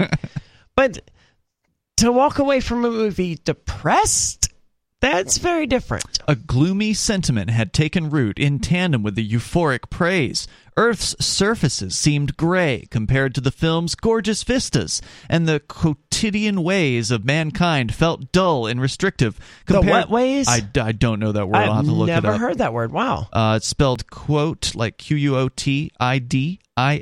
Okay, it means of or occurring every day. So the daily repetition, of mankind felt dull and restrictive compared to the symbiotic tranquility of the Na'vi, the race of blue humanoids native to Pandora. Well, they can mix their life up. If I understood that sentence correctly, they don't like the day-to-day repetition of life to some extent. Well, mix it up a bit then. There's nothing requiring you to do the same routine every single day except your own sense of habit. Sure, but you can't get up in the morning and see the beautiful vistas and the floating islands. You can. Well, not the floating islands, no. But you can get up every day and go on a hike and look at the beautiful waterfall or the river or whatever. You can. Look, you're being very rational here, Aria. These people are not. Right? These are people who are depressed. They're sad about the life that they live. They don't like their job. They don't like their girlfriend. That kind of thing, right? Their life is boring compared to what they saw in this creation by Jim Cameron, this amazing thing, right? Well, yeah. My life is boring compared to these people too, right? James Cameron's science fiction spectacle became a phenomenon. They say here the phenomenon referred to as post-Avatar depression among the fan community cast a shadow beyond the film's original release. Max Perrin, a 24-year-old digital artist. How much you want to bet Max this guy? who now? Max Perrin. Okay. How much you want to bet this guy's freaking out over AI art at the same time? I'm willing to bet he is. Yeah. Living in Texas, had an intense emotional experience. Much later than the first crop of viewers, he didn't see the film until 2017. Quote, a lot of people have experienced this in the community. Wait, this is in regard to the first Avatar movie? That's correct, yeah. Okay. This it whole wasn't article- that pretty. I mean, it was pretty, yeah, but like, it wasn't, I'm going to go slit my wrist level of pretty. Well, apparently these people think it is. I assumed we were talking about the second No. movie here, the sequel, because I thought the second movie's bound to be prettier than the first. I mean, again, not having seen the first one since 2009, I can't say directly, but I would say it's in the same vein. Okay. I mean, maybe they poured more money on the screen for this one. They probably did. But, I mean, the computer graphics are pretty, but so are every computer graphics of every, like, fantasy land in every video game that you've ever played. Yeah, I'm just, You know? I got to admit that I'm shocked here that we're talking about the first Avatar movie. Yeah, that's what we're talking about. The story here is that these people are anxious about the second movie coming out because they had this trouble after seeing the first one, and they had to form an online community to support one another in their reality of living an adult, humdrum life. It sounds like they should not go see the second movie, certainly. I mean, if you can't handle it, then don't. Yeah, I mean, these people apparently can't even handle life, but that's what the story's about here. So Perrin, this 24-year-old artist, he said, a lot of people have experienced this in the community. It really made me rethink a few things. I had no idea that I could be so deeply influenced by something like this. I had no idea just how deeply it was going to change me. Good Lord, dude. This is a movie. And I can sort of relate. You know, some movies, some video games, some whatever have had profound influences on me as a person. Yeah. But, like, not to the extent where I needed a support group to deal with it right. or whatever. Usually, if the movie's good, I think about it for a little bit afterwards. Yeah. Bonnie and I will have a discussion about whatever aspects we want to discuss. Maybe we'll talk about it on the air at some point, and then that's the end of it.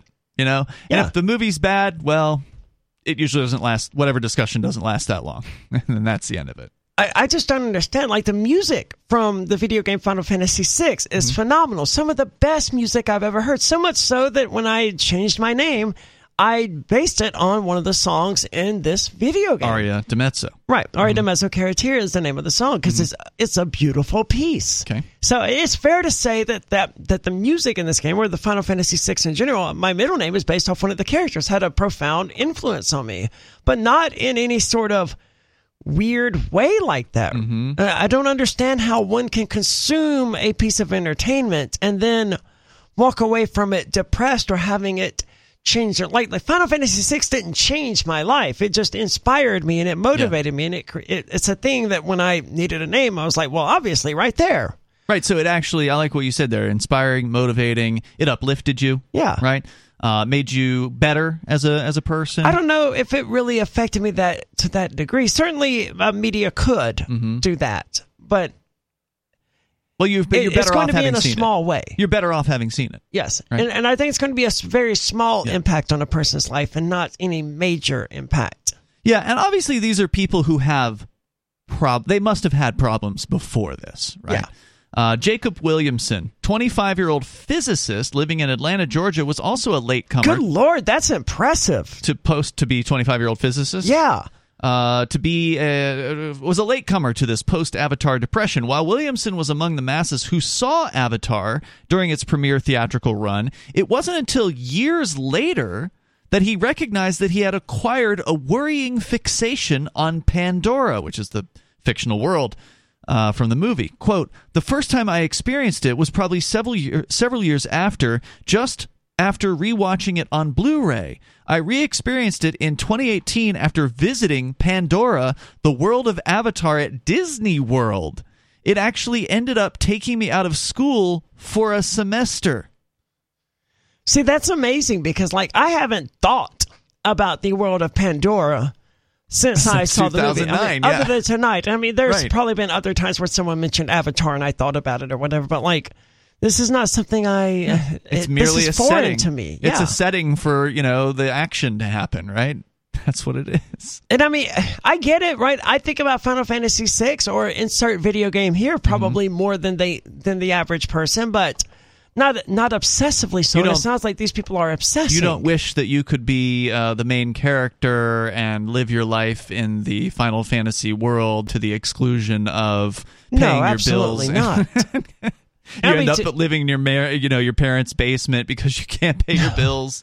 And to the extent, if you were like, hey, look, you can live in this world of Final Fantasy, insert whatever game, or you can stay in your world, in almost all of these cases, I would pick the world that we're in because these video game worlds and these movie worlds, they have a lot of problems. I mean, that's what these plots are based around, like problems that I wouldn't want to deal with.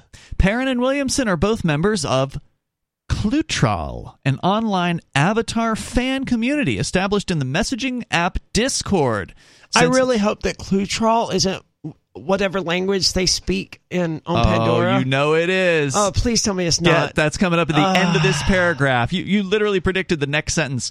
Since its formal launch in 2020, Clutral has aimed to provide a conversational space for all Avatar fans, but it began as a group of people interested in learning and conversing in the Na'vi language.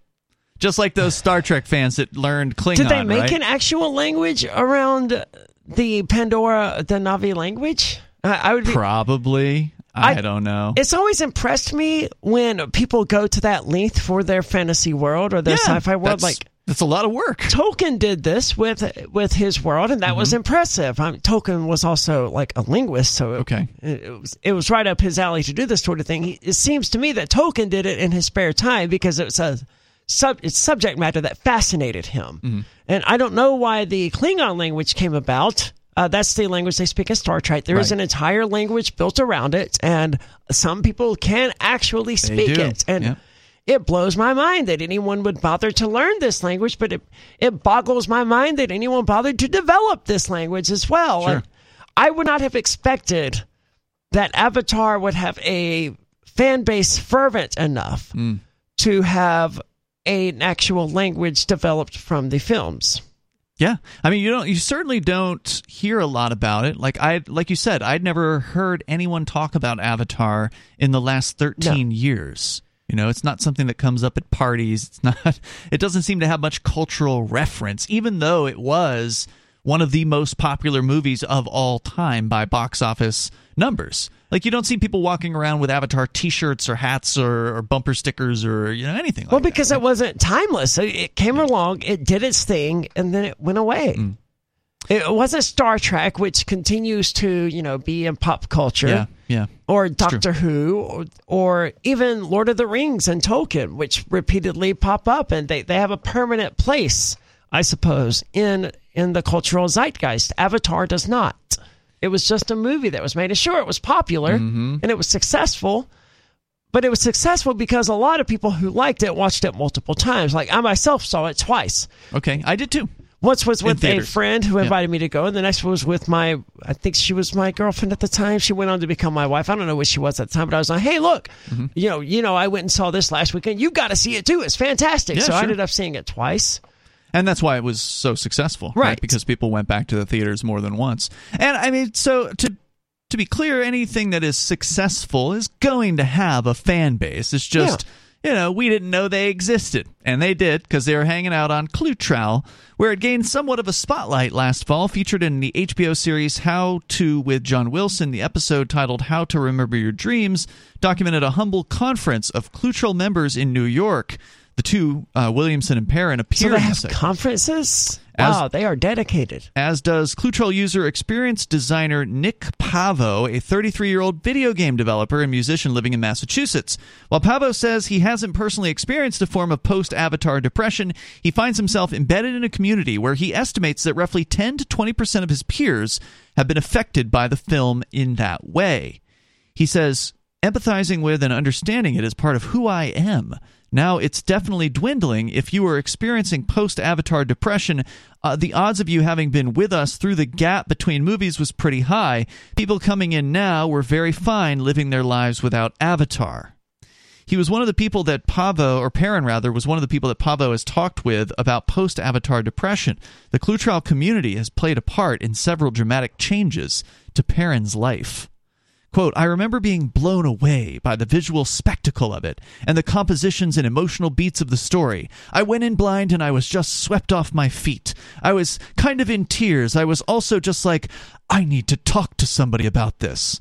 That's when I found a Discord server where I met what is now known as the Cluetrell community. I was just ecstatic, he said.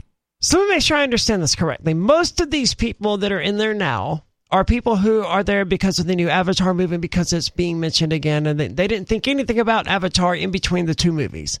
But 10 to 20% of them were in there all along because they're these obsessed super fans.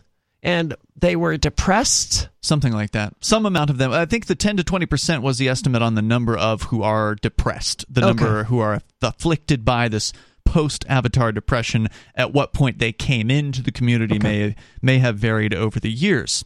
Perrin, who has a lifelong fascination with linguistics, found a support network in the Na'vi-speaking channels of Cluetrell. While post-Avatar depression took a toll on him, the group helped Perrin find the language to recognize his own mental health troubles. Quote, I felt like that was an amazing dream, but now I had to wake up. I had to return to the doldrum of reality, trying to figure out what I was going to do with my adult life. Doesn't he make video games and music? Perrin, I think, was the artist. Okay, well, still, he's a he's an artist. Make some art then, dude. If your life is boring, if you find it ugly or whatever, you literally have the skills to make it better. Make it better. I had been struggling with depression, and I didn't know what it was. I didn't have a name for it. I was not allowed to seek out mental health treatment, psychotherapy, or anything like that. My family had religious views that were diametrically opposed to a lot of science and medicine. And he's what age? Because he's now 24. Okay, so he could have been young enough then that he was... Okay. I can't fault him for that. That's not Avatar's fault. That's his family's fault, and that's not necessarily his own fault, but... Like, I don't think that that's necessarily related to Avatar in the first place. So if he's 24 now, and this is talking about him seeing it when he was 7, or when it was 2017, then that would have made him about 19, I guess, when he first saw the movie. Still, that doesn't sound like it's really. It sounds like he has depression, and one of the few places that he wasn't being policed by his parents was on Discord, and Discord just happened to have a depression channel on this particular server. That's what it sounds like to me. It doesn't sound like Avatar caused his depression. It just had a depression group on the server. After tensions with Perrin's father came to a head, one of Cluetrell's community leaders offered him a ride from Arizona to Texas and a roof to sleep under. Oh, dude, that's creepy. Providing a safe space. He's lucky he's not dead. For Perrin as he began to set the foundation for a new life. Well, I don't know, Arya. I mean... You gotta meet new people in life.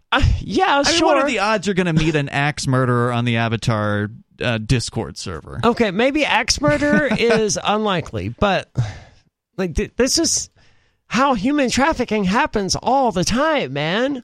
I'm shocked this story ended as well as it did, and I'm happy that it ended as well as it did. But like, if you're suffering from depression and someone on your Discord server is like, "Hey, man, I'll come pick you up. I'll bring you to my house, and you can stay here, and I'll take care of you, and I'll let you."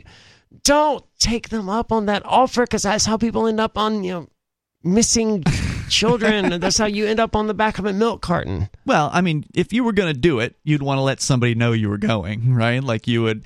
Okay, here's where I'm going. Going to this location. I don't know to what extent that can really help you, though. Yeah. I mean, and it's less risky for this 19-year-old to have done it, or this 20-year-old, or whatever his age is, but 15-year-olds are on Discord too. 16-year-olds are on Discord too. That's true. And there could have been a sexual component, right? Like it could have been like, you can stay under my roof, but you got to sleep with me. And he probably wouldn't have said that. And if this was some 16-year-old kid or some 15-year-old kid who was being told this stuff, not good. Not good at all. We'll find out more about his story coming up here. Neil's on the line in Arizona. You're on Free Talk Live. Go ahead. Yeah, guys, I saw the first Avatar movie, and I thought it sucked. And I have absolutely no desire to go see the new one. What did you But I dislike really do about want it just was boring as all hell.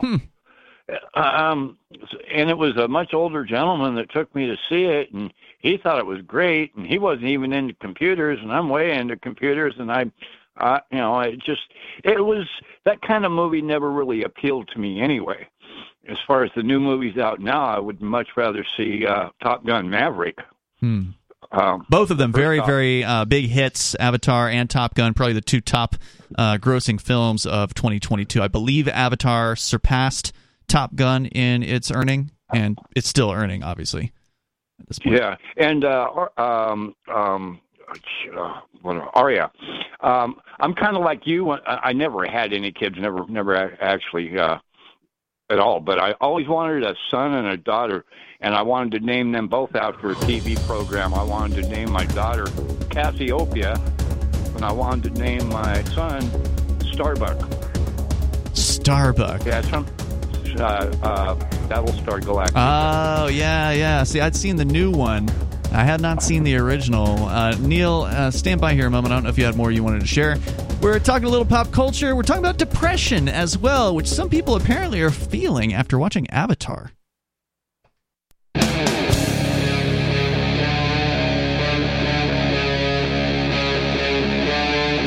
Free Talk Live. It is Free Talk Live. We're kicking off the third hour of the program here. The number is 603-283-6160. That's 603-283-6160. Phones are open, and you can bring up whatever you want to discuss. And by the way, I do want to say thank you to Libertariat, who is a Free Talk Live supporter of our AMPS program, Diamond Level, meaning I think he's doing $50 a month. So thank you, Libertariat. Oh, thank you. I should stop giving you such a hard time on our Matrix server. To be fair, though, Libertarian gives me a really hard time. He trolls hard there, so I mean, I'm sure he's used to getting it back. You can't troll hard without expecting it to be returned to you. Hey, he's rough on Turd Ferguson, though, man. I mean, Turd deserves it. So they have their fun. You know, if they didn't want, it is a fun server. If they didn't want to keep doing it, they just wouldn't come back, and all keep coming back to have at one another. So Libertarian, the longtime supporter here of the AMPS program, you can join him, and you don't have to do $50 a month. We only ask for $5. So please help us out. It makes us more able to be independent. We don't have to rely on advertisers' money. In fact, right now we're relying on zero advertisers' dollars. So we'd like to have a little more in the AMP funds to help us get through things. But if you want to help us, it is much appreciated. You can join over at amps.freetalklive.com. That's amps.freetalklive.com. As I said, I'd be totally fine if we never had another advertiser in the lifetime of Free Talk Live. But we do need to get a little bit more direct support, and it would be great to just be able to say, you know what, we don't need ads anymore. That would be an amazing transition to be able to make. So. I think that's a good thing. Well, I mean, the market the transition has been made, whether intentionally or not. At the moment, it is solely supported by listeners. Well, supported, I wouldn't say is okay. It's attempting to be supported. Right. It's partially supported, I think, would be more appropriate. Like, we couldn't cut back enough to get to the point where this level of support is enough to keep the show going. So we're subsidizing, basically, at this point. So please help us out. You get some perks. You get some benefits. You get access to the AMPS-only podcast, which has the full radio show with no recorded commercials at all. Just go to amps.freetalklive.com, and thank you to everybody that's signed up recently. We've had a good splurge of people, a lot of people, former amplifiers coming back to help us out again. So thank you guys for that, and thank you to everybody who's brand new as well. amps.freetalklive.com. Let's go to Sarah. She's in New Mexico. Sarah, go ahead. Hi. So I just was kind of interested yesterday of what you were telling me about what was going on in Canada, and I wanted to kind of do a repeat here. I just need the better explanation of the cigarette binders. So you're referring to a story that I told yesterday about how when I was visiting Canada in probably 2008, I think it was, maybe 2007, somewhere in that range, that when we went to a convenience store, we were looking to buy alcohol at the time, And as it turns out, you have to go to the government stores in order to buy alcohol, or at least this is the way it was 15 years ago. I don't know if it's that way Was today. this even for beer? I believe it was for beer and wine and liquor, if I recall correctly. Again, Canadians are probably yelling at the radio if you feel like you want to call in. And it might have just been on a Ontario province or whatever, right? Because we were in Toronto at the time. So I don't know. But that's my experience. And in order to buy cigarettes, you could not actually look at a display. They were all being hidden. And you had to actually get a binder from the cashier, and then you could look through the binder to actually see what the inventory was that the store had. And then you'd say, oh, I want this, Marlboro Reds or whatever it was. I mean, obviously, if you knew what you wanted, you could ask for it. But if you wanted to see what the inventory was, they had a binder because you were not allowed to actually look with your own eyes at a display in the store. So that's what the situation was, Sarah. Okay, so where would they have this? Be behind the counters or behind the cabinet, or it was not visible? The cashier had it behind the counter, so you would have to ask the cashier, and then the cashier would get the binder out for you. Oh, but they actually had the products in where they could get them. But well, obviously, yes. If I recall correctly, and again, it's been 15 years, they had the products, but they were hidden. So, like, they were out, the cigarettes were in racks, as you might expect them to be, and they just had, like, white cards in front of them, completely obscuring your vision as far as what the brands were. Wow, that is, and this is the Ontario, Vancouver area, the West Coast. No, Vancouver is completely on the other side of Canada. That is the West Coast. Ontario province is the sort of the eastern side of Canada. Not quite Quebec, but the next one.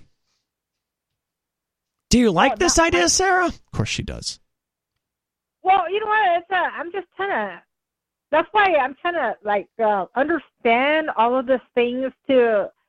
Because I'm like, well, why is it that this is the first time I'm hearing about this? I mean, the anti... Because you're not on the internet. You're a loser in New Mexico who doesn't do anything. How would you know? I mean, you haven't taken the time to research other places in the world because you're completely fine with where you're at. We've given you plenty of examples of other countries which are far more communist or more socialist, more controlling in the ways that you would want. Like, you called in last night to gloat about how Mexico is now banning smoking in all public places, and we asked you why you wouldn't move to Mexico, even though it's right there. You're in New Mexico now, so it's just a hop, skip, and a jump across the border, and you're down in a place that would, in theory, make you happier. But you're so addicted to the welfare and the status quo that you're not even willing to explore other options that might even be better for you. So that's how you don't know. You've never looked into anything else besides your little circle of where you're at and whatever welfare programs you can get on. Yeah, never mind moving. Sarah won't even go there. Well, I mean, my whole point is that I already live in a socialist communist state. That's my whole point. But it's not good enough for you. They're not passing smoking bans. Well, I mean, we did pretty good. We have no smoking signs, but I could do better since I learned about this. Yeah, why don't you go visit? How come our New Mexico against tobacco are jumping all this? I should have been hearing about it on the news. Why would you hear about this on the news in New Mexico, Sarah? Well, when they were working on the anti-smoking on the restaurants and bars, it was all on the news, radio. Yes, that was happening in New Mexico, though. Why would KOB News in Albuquerque report on the cigarette policy in Toronto? She doesn't know. Because I'm just thinking that our anti-tobacco people would have already caught on and try to do that here. See, I already knew that there were people that were trying to ban smoking scenes in the movies. They were working on it 15 years ago, and they accomplished that. They were not allowed to have smoking scenes. That's not true. I knew the people... Well, I mean... The smoking scenes haven't been banned. They've just become uncool. It's unpopular. Now only bad guys smoke in movies, that kind of thing. Well, I mean, they were trying to eliminate, but they were working on that like maybe 17 years ago, and I knew the people that were working on it, and I just thought, oh, they're What the hell my does it God. matter They're not if gonna do somebody's smoking in a movie, Sarah? What do you think that's doing to people? Well, it's the same thing as the display. They don't want teenagers and children to look at the cigarette. It's the same thing. They don't want people to be watching a movie and having all these people. They think holding smoking's Marlboros cool, in their right? hands and- You don't want people to think smoking's cool. That's why you don't Smoking want. is cool, though. It is, and I Well, mean, that's why you. I don't know why it is, but it certainly Well, is. If you start a well, new it's job and you want to find the cool people, you find the smokers every single time. What cool people? There's hardly no more smokers around. You even. I know quit, they've all you started know? vaping, I mean- and they're no longer cool. Well, yeah, and then all the casinos are banning smoking, like the Navajo Nation. No, quit not all of the smoking on all the casinos. Some of the Native American or the Indian casinos are doing so, and they were never popular in the first place. I mean, if you're going to go to a casino, go to one of the American ones. I mean, realistically, you're going to get free drinks there. You're going to be able to smoke there. You're going to have a much better time at Well, some Harrah's places or all you can MGM. get- I mean, some places all you can do is go to the Indian casino, right?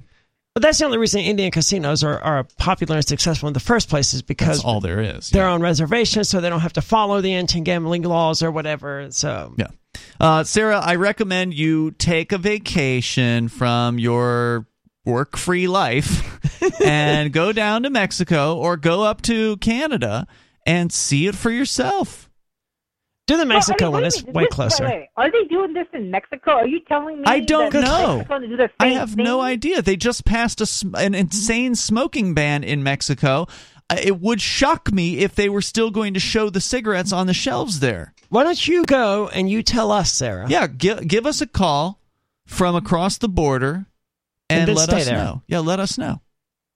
Well, I mean, the thing is, I know the beaches and the hotels. I mean, that's their money. Tourism is a big industry in Mexico. That's most of their money. They don't want to run off all the tourists. Well, apparently You know they what I don't mean? care People- about running off the smoking tourists because they're going to tell them they can't smoke outside anywhere in public in Mexico as of Sunday, this past Sunday. It's in effect now. That's correct. Yeah. Well, I mean, what smokers got any money to travel? I mean, Plenty of look at smokers the have thing money that Oh, my happened. God. They're broke. What? Ridiculous. How do you come to that conclusion, Sarah? Like 300. Okay, most of the people that can't afford to travel are non-smokers because they have money. The smokers, they blow like $300 a month on cigarettes. I'll give it How to do you. they The afford to smoking is travel? expensive. Yeah, I'll absolutely give you that. And it's obscenely expensive. It is. There's no doubt it's a bad habit, and certainly people who don't smoke have more disposable income that they can spend on other things. But there's plenty of people who make plenty of money to where they can afford to smoke and also go on vacation. And if you do roll your own cigarettes, it's not even that expensive. That's true. Yeah, that's true. It costs like $1 a day to smoke at And that I point. bet if you buy them in Mexico, they're probably still pretty cheap there. Probably. As well. Sarah, I mean, Ciudad, I'm looking at a map here. Ciudad Juarez is not that far from where you're at. Why don't you just take a bus and go down there and see for yourself what it's like to buy cigarettes in Mexico? I really don't know, but I just want to say smokers are outnumbered. You've got money. They're like I mean, you're minority. getting welfare. You don't have a job. You got time. You have money and time. A Greyhound ticket probably isn't more than $100 still these days to go down to Mexico. Smokers Yeah, are I outnumbered, just like Sarah. to And see, I just want to see how this pans out, but so yeah, it is kind of interesting. Why don't you get and, Richard to take you down to Mexico, your roommate, your retired roommate, who the one you're exploiting. That's not fair to say it's an agreement. She's got an arrangement that is mutually beneficial. Yes, but Sarah is a communistic welfare whore who wants to make everyone suffer because they don't fit into what she thinks is an acceptable little box. So that's true. If I can criticize her for exploiting someone, I'm going to, whether it's true or not, because she's an awful person. She's okay with allowing innocent people to die in order to establish her worldview as she wants. So, I mean, exploiting people is one of the least evil things Sarah could be doing right now. $51. I have no idea. I pay my rent here. I don't know what you're talking about that I'm exploiting somebody. You know what I mean? I'm seeing tickets I here buy down to my Ciudad food, Juarez I for go $51, Sarah. That's like nothing. I get have down no there. idea what they're doing, but I really think that they did this for tourism dollars. You know, I What don't know. the hell are if you there's talking This no is about? going to tourists run that- tourists away. This is going to piss tourists off. Look, for every one smoker, there's 5 non-smokers. No okay? one's going. I'm not going to Many- Mexico because they let people smoke there. There's probably somebody. Maybe that's why Sarah won't go. Sarah won't go because she's cheap and lazy. Well, that's true. Thank you, Well, Sarah, for the but- call today. Well, thanks for the call. Why won't you go to Mexico? She's gone. Oh, she's gone. Sorry. Oh, well. No, there's no great loss. You'll get her back tomorrow. Oh, I'm sure. 603-283-6160. That's 603-283-6160. And it's got to be just laziness, because we've had people offer to buy her tickets to places like China and other communist places that Cuba, for instance, people have been willing to spend hundreds of dollars on giving Sarah a one-way ticket to going to these places, and she has steadfastly refused. Yeah, to you go. mentioned a Greyhound tickets. What did you say, $51? It looks like it's cheap. Well, it may not be Greyhound, but some like cheapy bus, $51. They say the average bus price from Albuquerque to Ciudad Juarez is $105. That's super cheap for cheap. a vacation to Mexico, man. Yeah, it's cheap. And you, if you had a car, you could drive there even cheaper. But I understand. So take the bus. $105 is cheap, Sarah. Yeah, and you get a little culture. You experience a different place, even though it's not that far south from you. And Anyway, they don't smoke there. There's she's not listening. all anyway, sorts so of no, she's not. But there's all sorts of reasons that she could do it, She could. and then she could stay there and never bother Americans again with her nonsense. So, speaking of nonsense, we're talking about these sad people who are depressed over having seen a movie they really liked. Avatar is what we're talking about, and we're talking about the first Avatar. There were people who saw the movie. They were so blown away by the visuals. I mean, they certainly weren't blown away by the plot. I mean, it really wasn't much of a plot. It was, It was an all right plot, but it wasn't. space alien mankind tries to take unobtainium and things go boom. Dude who has an avatar saves the Yeah, Na'vi. they keep characterizing it as science fiction, and I guess in the strictest of terms, It is. yes, Yeah, it's it science is. fiction, but I just don't like that characterization of it. It's not science fiction-y to me. It's fantasy as well, I think. I don't know what I would call it, but I mean, Well, it's science in that, there's the technology aspect of putting your consciousness into this avatar body. And then there's spaceships, right? yeah, I don't know, man. That's about as far as it goes. though. Technically, it's definitely science fiction, but something about it just doesn't sit right with me as falling in the science fiction category. It's just like the Game of Thrones series being fantasy. It's like, yes, it's fantasy, but it doesn't fit in. It's drama, too. In right? the category, as I understand it, of fantasy. So, I don't know. The Variety.com story here is what we've been sharing. It's about these, so far, all males, by the way. They have not given an example of a female who is suffering from the same avatar. That's true. That's issue. curious. And there's actually an image here of these people. Did they fall in love with the blue people? And then they were sad because the blue people couldn't exist? I don't know if they would admit to that, but certainly they fallen in love with the world of the Pandora and the Na'vi, and they love them enough to where they've learned the language and they practice the language. So I mean, this is a level of fan obsession that, hey, look, I don't want to make it sound like I'm criticizing people for their fanaticism, right? Like maybe not to an extent. If everybody has to pass the time until they die doing something, and some people like to watch sports. That ain't for me.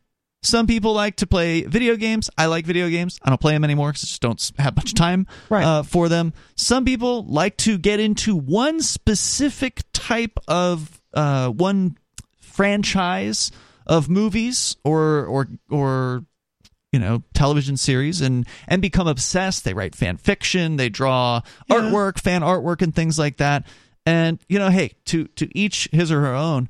But to be depressed over it is a whole other level of obsession. Yeah, that's where things get weird. This is where you're like, in a dangerous kind of space. And maybe it's just because these are people who would have been depressed anyway, and they just happened to see this thing that they really enjoyed, and then that just fed their depression because then it gave them something to say, oh, if only my life were on Pandora. I I agree with that. I don't think you could be depressed by the movie Avatar unless you were already prone to depression and you were going to be depressed anyway. I think that's true. And this just gave you, it was a catalyst maybe at the most, or it just gave you an excuse or a thing for you to point your depression at. Well, and so this story gets into sort of the weird details about what these fanatics, because that's what fan is short for, right? Fanatics have gone through, and the way they are quote unquote supporting each other. So this guy Perrin, who's the 24-year-old artist, he admits that he had teamed up with one of the Cluetrals community leaders. Cluetral is the Discord server that they all talk to one another about their fanaticism. Did they ever say what that stood for? No, but I bet we could look it up. Okay. No, but it doesn't say that. So, I'm certain it's Navi for something. The dude offered him a ride from Arizona to Texas and a roof to sleep under. He said, quote, "They've been a family I didn't know I could ever have. I never thought that my life would be so changed for the positive when I saw some movie about blue space aliens," unquote. The other guy in this story, Williamson, has also worked on his relationship with Avatar, reconciling a longing to engage with the property with its potential for it to trigger his depression. The solution he found worked best for him was simply allowing himself to be fully drawn in, a credo he has shared with others. Quote, so to avoid depression, he has to become obsessed? Is that right? That's what he's saying here. He says, "I talked to my psychiatrist about it, and she had a piece of advice I wasn't expecting. Let yourself do it. Stop trying to stop yourself," he says, recalling the weeks after he had exited college for a semester as he was depressed over seeing this movie. Maybe get a second opinion next time. He said, "I watched Avatar repeatedly, delved into the language community, and started learning Na'vi. After a week or so, it stopped. I've never had an incident since." So apparently it worked for him. Maybe, but I don't know that you did anything. I don't know that there was any positive gain here. You simply went from being depressed to being obsessed. And I'm not sure that's a net gain for anyone or your own mental health. Now, instead of being depressed and isolated or lonely or whatever it was, you're investing all of your mental efforts into this fantasy world that doesn't exist. I don't know that that's any better. I'm going to give it to him. Okay. I'm going to say that is a step up, because having talked to and being roommates with, that on occasion, depressed people, I know how just sad they can be, and they don't even want to get out of bed in some cases. And you said something earlier look, just do it.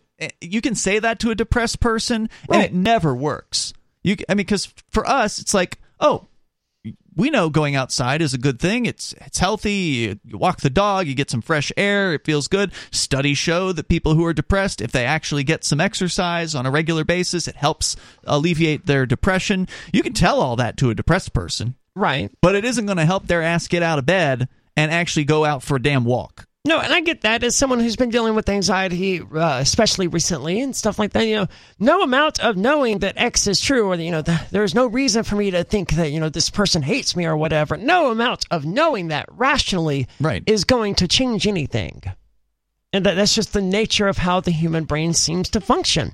No amount of knowing that you would feel better if you got out there and went out just for a walk is actually going to motivate you to actually go out and take that walk. Right, so that's why I'm giving him this one, because he's getting out of bed, I presume, to do this work. He's going online. He's reading about the Na'vi language. He's practicing it. He's speaking it to his friends on this Discord server. It's giving him something to live for. Okay, you're not wrong. Yeah, everybody's, like I said, everybody's got their thing, and maybe he found his. The number here is 603-283-6160. This is Free Talk Live.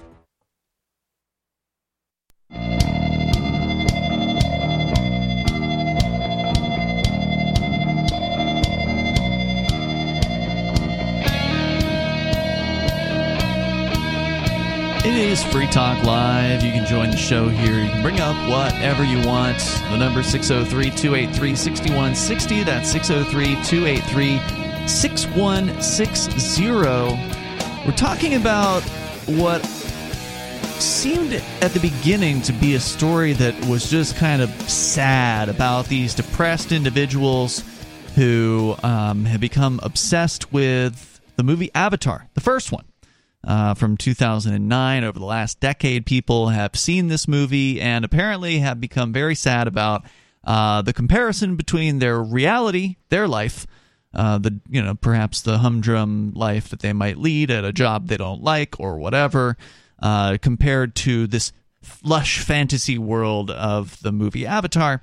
And that is sad, but the most recent example was of someone who suffered from depression and found Avatar sort of cured that depression. When he fully went into his obsession with it rather than just trying to keep away from it, he says his psychiatrist recommended that he just delve completely into it, and he said that after a week it essentially cured his problem. A week of essentially doing everything he could regarding this movie that he enjoyed so much, such as learning the language of the blue characters, the Na'vi in the films. I mean, it seems pretty amazing, but that's his story. And so kudos to him for that. The rest of the piece here from Variety goes into the uncertainty about the new movie that at this time, when this was written, it was just before the movie came out. It says, so now the Avatar community is entering uncharted waters, the release of another series entry, and an epic length, even more technically dazzling one at that. Putting aside a Disney World attraction, a few derided video games, and a handful of recent graphic novels, Avatar fans have largely been driven by self-sustaining enthusiasm, fixating on just one film for over a decade. I did not know there were even video games. They must have been flops. Probably. The Way of Water will make waves, which is the name of the sequel, will make waves in the community like nothing has before. While helping run Clitural, which is their online Discord server, Mr. Pavo has observed a number of members pondering the potential mental health impact of a return to Pandora. Quote, there's definitely been a couple of people, less than you could count on one hand, who have mentioned, man, I'm worried this is going to hit me different, he says. Most of us are blinded by excitement. We're not even thinking about the possible consequences of what the world looks like after this movie. That's such a strange thing to even consider. Yeah. It's like, how is this going to affect me? It's a movie. Just have fun. Yeah. Just go and enjoy it.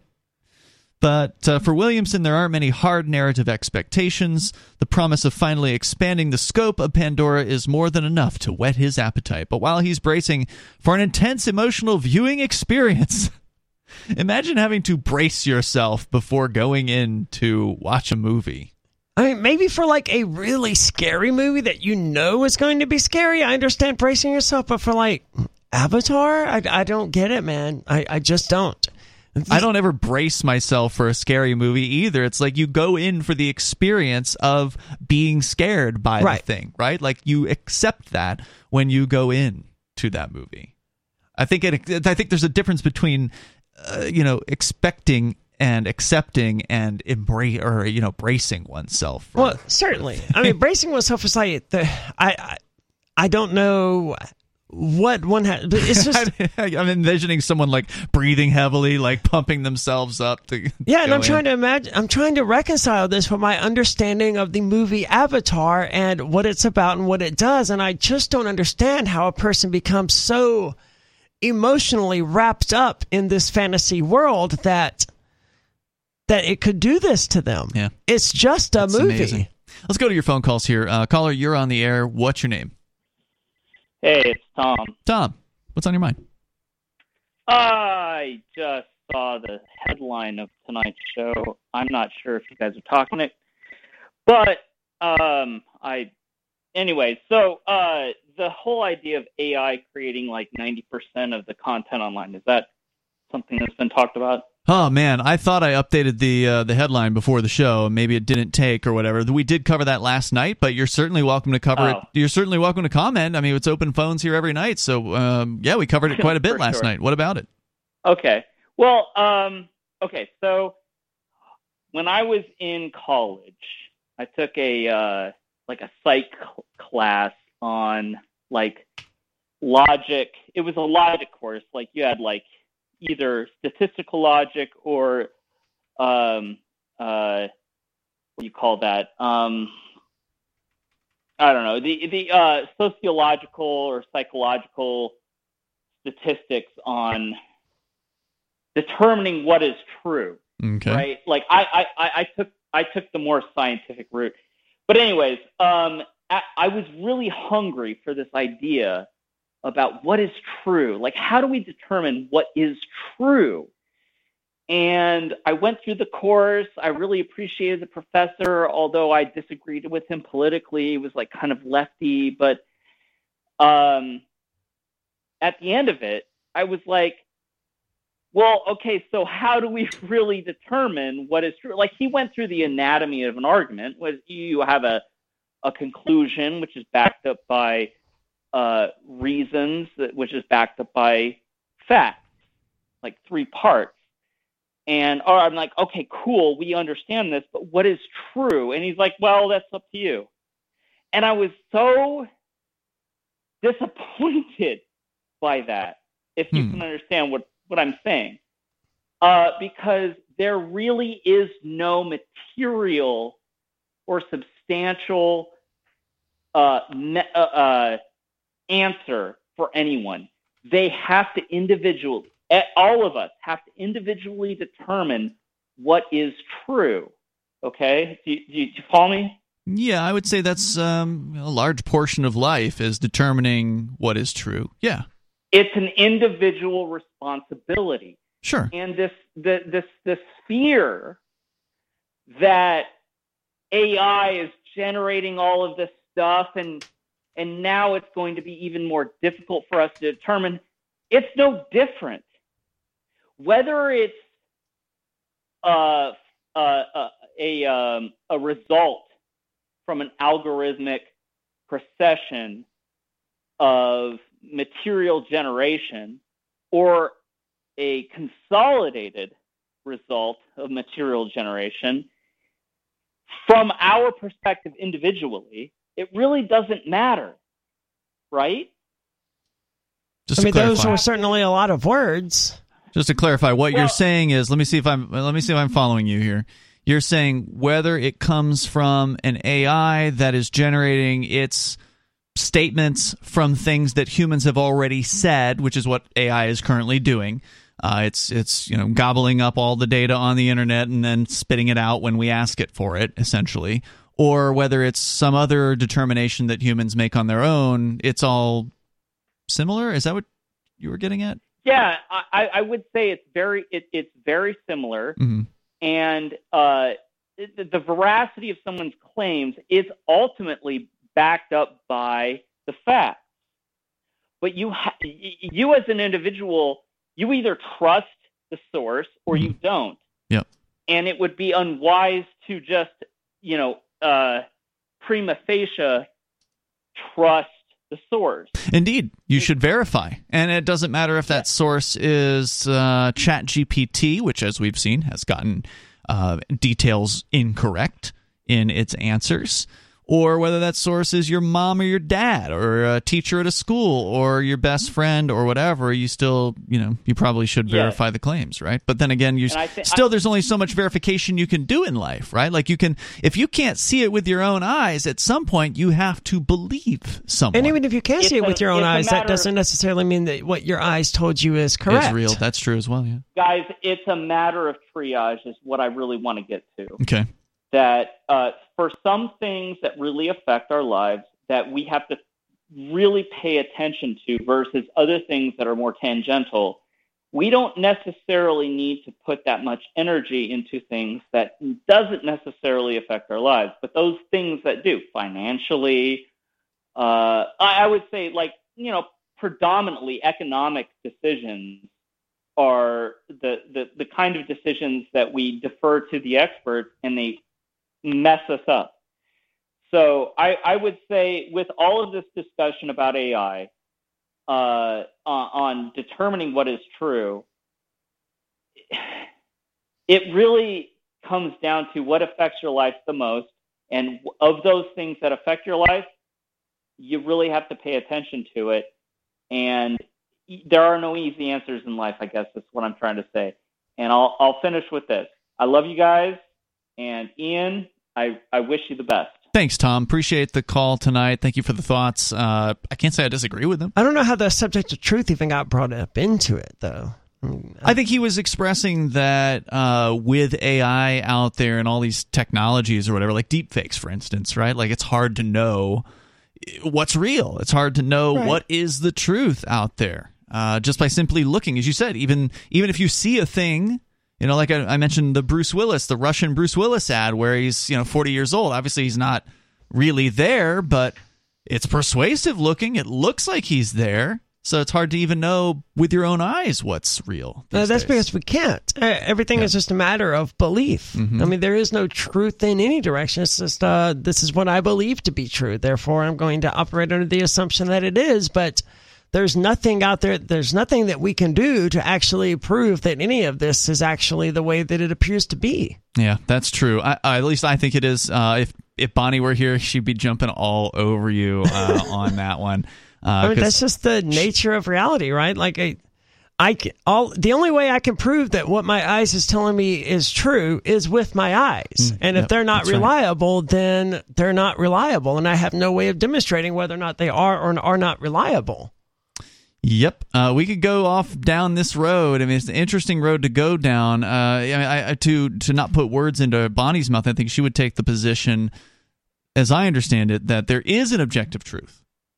But again, the question is, how do you prove what that is? But we have no way to study or measure it. Yeah, it's very difficult. Yeah. You can measure with your own experience, or you can trust what somebody else's experience is. But in that case, you're just believing, right? Right. You're picking an expert. Or I'm just believing my eyes. Mm-hmm. But any of those things could be wrong, and I have no way of determining whether they are or aren't. So, I mean, we know people are colorblind. I've got some colorblindness. A lot of men.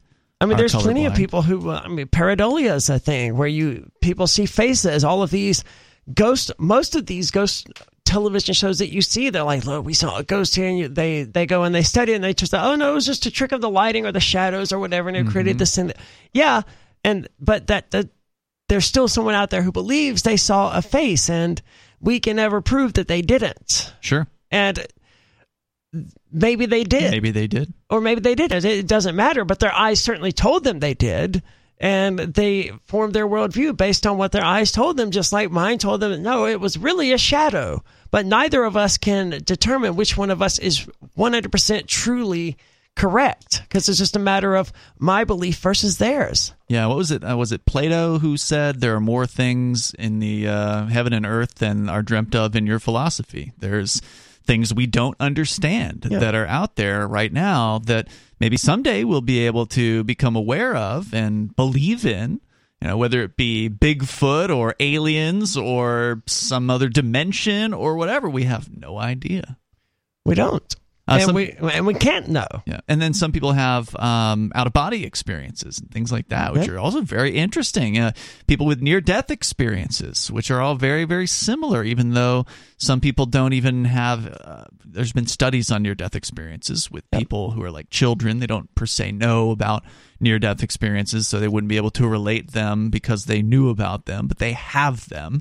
And they're all very, very similar. Is it just a trick of chemicals in the brain, or is there something to the idea that your consciousness can exist outside of your own body? I don't know, but it's difficult for me because I don't believe in any of that, right? I don't believe in souls or spirits or ghosts or afterlives of any of that, but I also don't think these people are liars, and I have no other way of explaining some of these things. And you've never had such an experience. Right. But how else do you explain something like all of these people who, from all of these different cultures, from all of these different timelines and backgrounds, having such similar experience, similar near-death experiences? Like, I can't. Indeed, but it is a fascinating thing to study. It is, and it's significant that I can't explain it, but I don't have to be able to explain it. I just say, I don't know. It's a fair thing to say. Yep. The number here, if you want to weigh in, is 603-283-6160. We do have time for you on Free Talk Live, 603-283-6160. A little bit more here from the Na'vi fanatics, who are, some of them were worried about what might happen to them if they go and see the sequel to Avatar. One of them here, Williamson, says, there's always a little bit of concern that it might trigger me again. I could see it being slightly less emotional in the sense that it is a return to Pandora, but since we're exploring new areas that we haven't seen before, it does still have that shock of the new, he says. I don't think I'll know it or I don't think I'll know until I see it. As for Perrin, he's particularly excited about the linguistic implications of the new film, which could broach a new Na'vi dialect through the story's introduction of the Metkayina clan, a group that lives alongside Pandora's reefs. So in the movie, there's a change of scenery. Instead of being in the same forest where you spent most of the first movie, they move you to an ocean area. And that's basically the main change. Yeah, I was under the impression that the entire planet was mostly forested. So I don't know.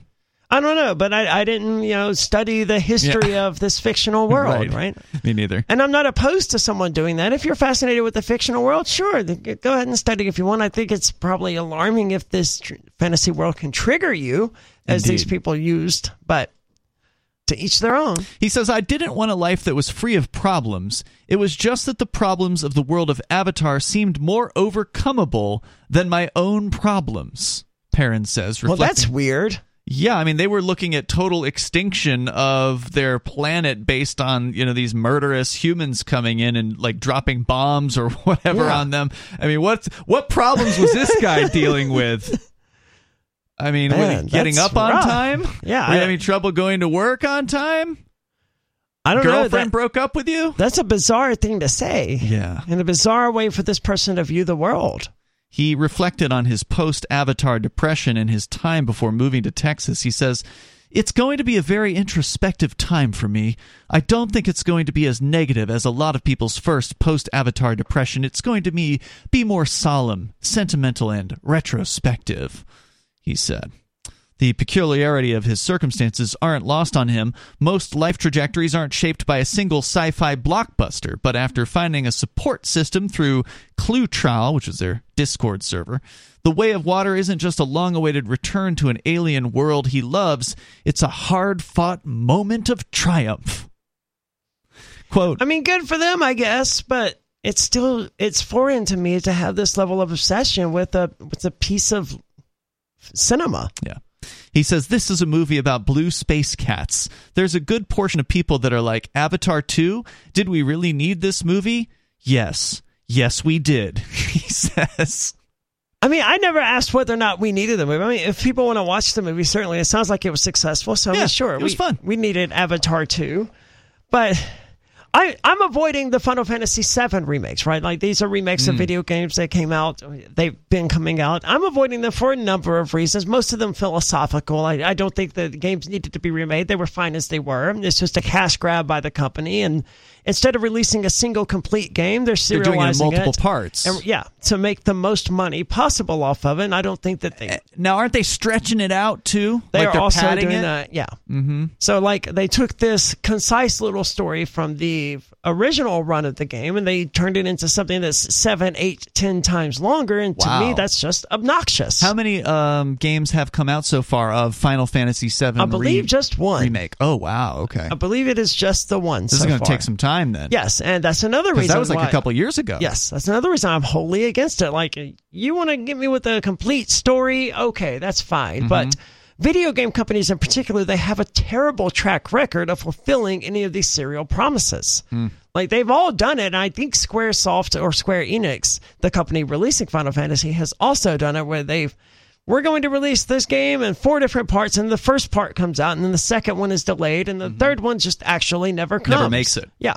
It's happened over and over in the video game world. Disappointment. And maybe Square Enix will actually pull through for something as big as Final Fantasy VII, but each iteration of the game is going to be a little bit less successful, a little bit less popular than the one before. You would think they'd have them ready to go, too. Like, if they really wanted to keep up the momentum. Like, I could see that working if it was, like, on a schedule. Okay, the first part's going to come out, and then the second part's coming out 6 months later, and then the third part's coming out 6 months later. That way you can keep hitting people. Well, then people get burned out, though. Right? There's no way for them to do, as far as I understand it, there's no way for them to do this in a way that's actually going to work. Either they release a game every 6 months, and look, as much as I love video games, I'm not going to invest in a 200-hour video game every 6 months. And no, that's not how long these are, though, right? Only if you do all the side quests and everything, right? But I mean, it's the size of a full RPG, so it's a good 40 hours. So you've looked into it then? Yeah. You've considered it? No. No, I was never going to buy it. But Okay. I was curious about what it is and how it works. But it's just the length of a full game, and like that's a lot of time to invest in a single game. And especially a game you've played before and you know the plot. And I don't think they're going to find too many people who would be willing to dive back into that again every 6 months. They'd get burned out on it. And if they space it out too much, people are going to get bored with it. They're like, you know what? I don't actually need the third one. They're going to lose interest, move on to other things. And the company's going to move on to other things. To me, it was just a bad idea. And I don't know why they did it except to milk people for as much money as they possibly can. And that is why I won't do it. But that's not avoiding it because I'm worried it's going to trigger me or because I'm worried it's going to upset me or because I'm so tied to the original story and the characters and I'm so in love with them that I just can't handle the sequel. No, it's just it has no interest to me. You know, at least the movie industry can't get away with what the video game industry does. I mean, every now and then you'll see a re-release of a movie, like a limited run. For instance, when the movie Alien came out, it was 1979. I wasn't alive yet, right? But when it had its 40th anniversary, it came out in like a handful of theaters. They ran a special edition of this thing, and they played it 40 years later. It's like, okay, I'll buy a ticket to that. I'd like to see this on the big screen. And yeah, they re-released Avatar at one point, so people had another chance to go back and see that. But that's not quite the same thing, and it doesn't happen as often as you see in the video game industry, where it's like, oh, we had a big hit here in 2005 with this Grand Theft Auto. Let's re-release it and repackage it, and we'll throw in a little graphical upgrade and call it a whole new $50 game. Yeah, there's no industry that's as corrupt and money grabbing as the video game industry. They do that repeatedly. That's what I'm saying. It's all over the place. You pay $60 for a full length game, and then they sell you DLC that they cut from the game on top of it. They deny this initially, but it's become widely accepted that yes, they do in fact cut pieces of the game out that are finished and ready to go, so they can sell it to you later on. Some of this is even on the disc that they sell you, and you still they need just to unlock it. They unlock it with the code that you, and this is to prevent people from reselling the game or whatever. But it's still messed up. They had this thing ready to go, and they purposely left it out so that they could sell it to people later. That is just it seems so mercenary. It is, and if it's not that, can you imagine paying $20 to see a movie, and then 6 months later they go, oh, okay, well, we've omitted the ending to the movie, we made it a little bit better, so for $5 we'll let you see the next 15 minutes of the movie. Yeah, people would be insulted by that. And video games do it all the freaking time. Or they get away with it. Or you're watching a movie and it's like, hey, do you like this movie? Well, pay an extra $3 and we'll upgrade the sound for you a little bit, like this DLC that we have in video games. It's just absolutely disgusting. It's mind-boggling what video games are allowed to get away with. And people continue to buy it. That's the problem. Skyrim just released again. Oh my God! One of the best-selling RPGs of all time that everyone has already played. Has there been a sequel since Skyrim? No, that's what I remember. That came out in like 2011. And the owner or the president of the company Bethesda is on the record as saying that the biggest problem they have with Skyrim, the biggest flaw, is that they can't continue to monetize. He's like, people are continuing to play Skyrim and they're streaming it and they're enjoying it. And we're not making any money off of it. Jeez. Like, well, make a new game, dummy. That's the whole point, right? But no. Wow. Instead, they just released a new edition. New edition. Amazing. And it's the same freaking game. Out of time for tonight. Back tomorrow. You can join us between now and then online in the meantime, freetalklive.com. Don't forget we got our own Matrix chat server at chat.freetalklive.com and our social media Mastodon over at social.freetalklive.com.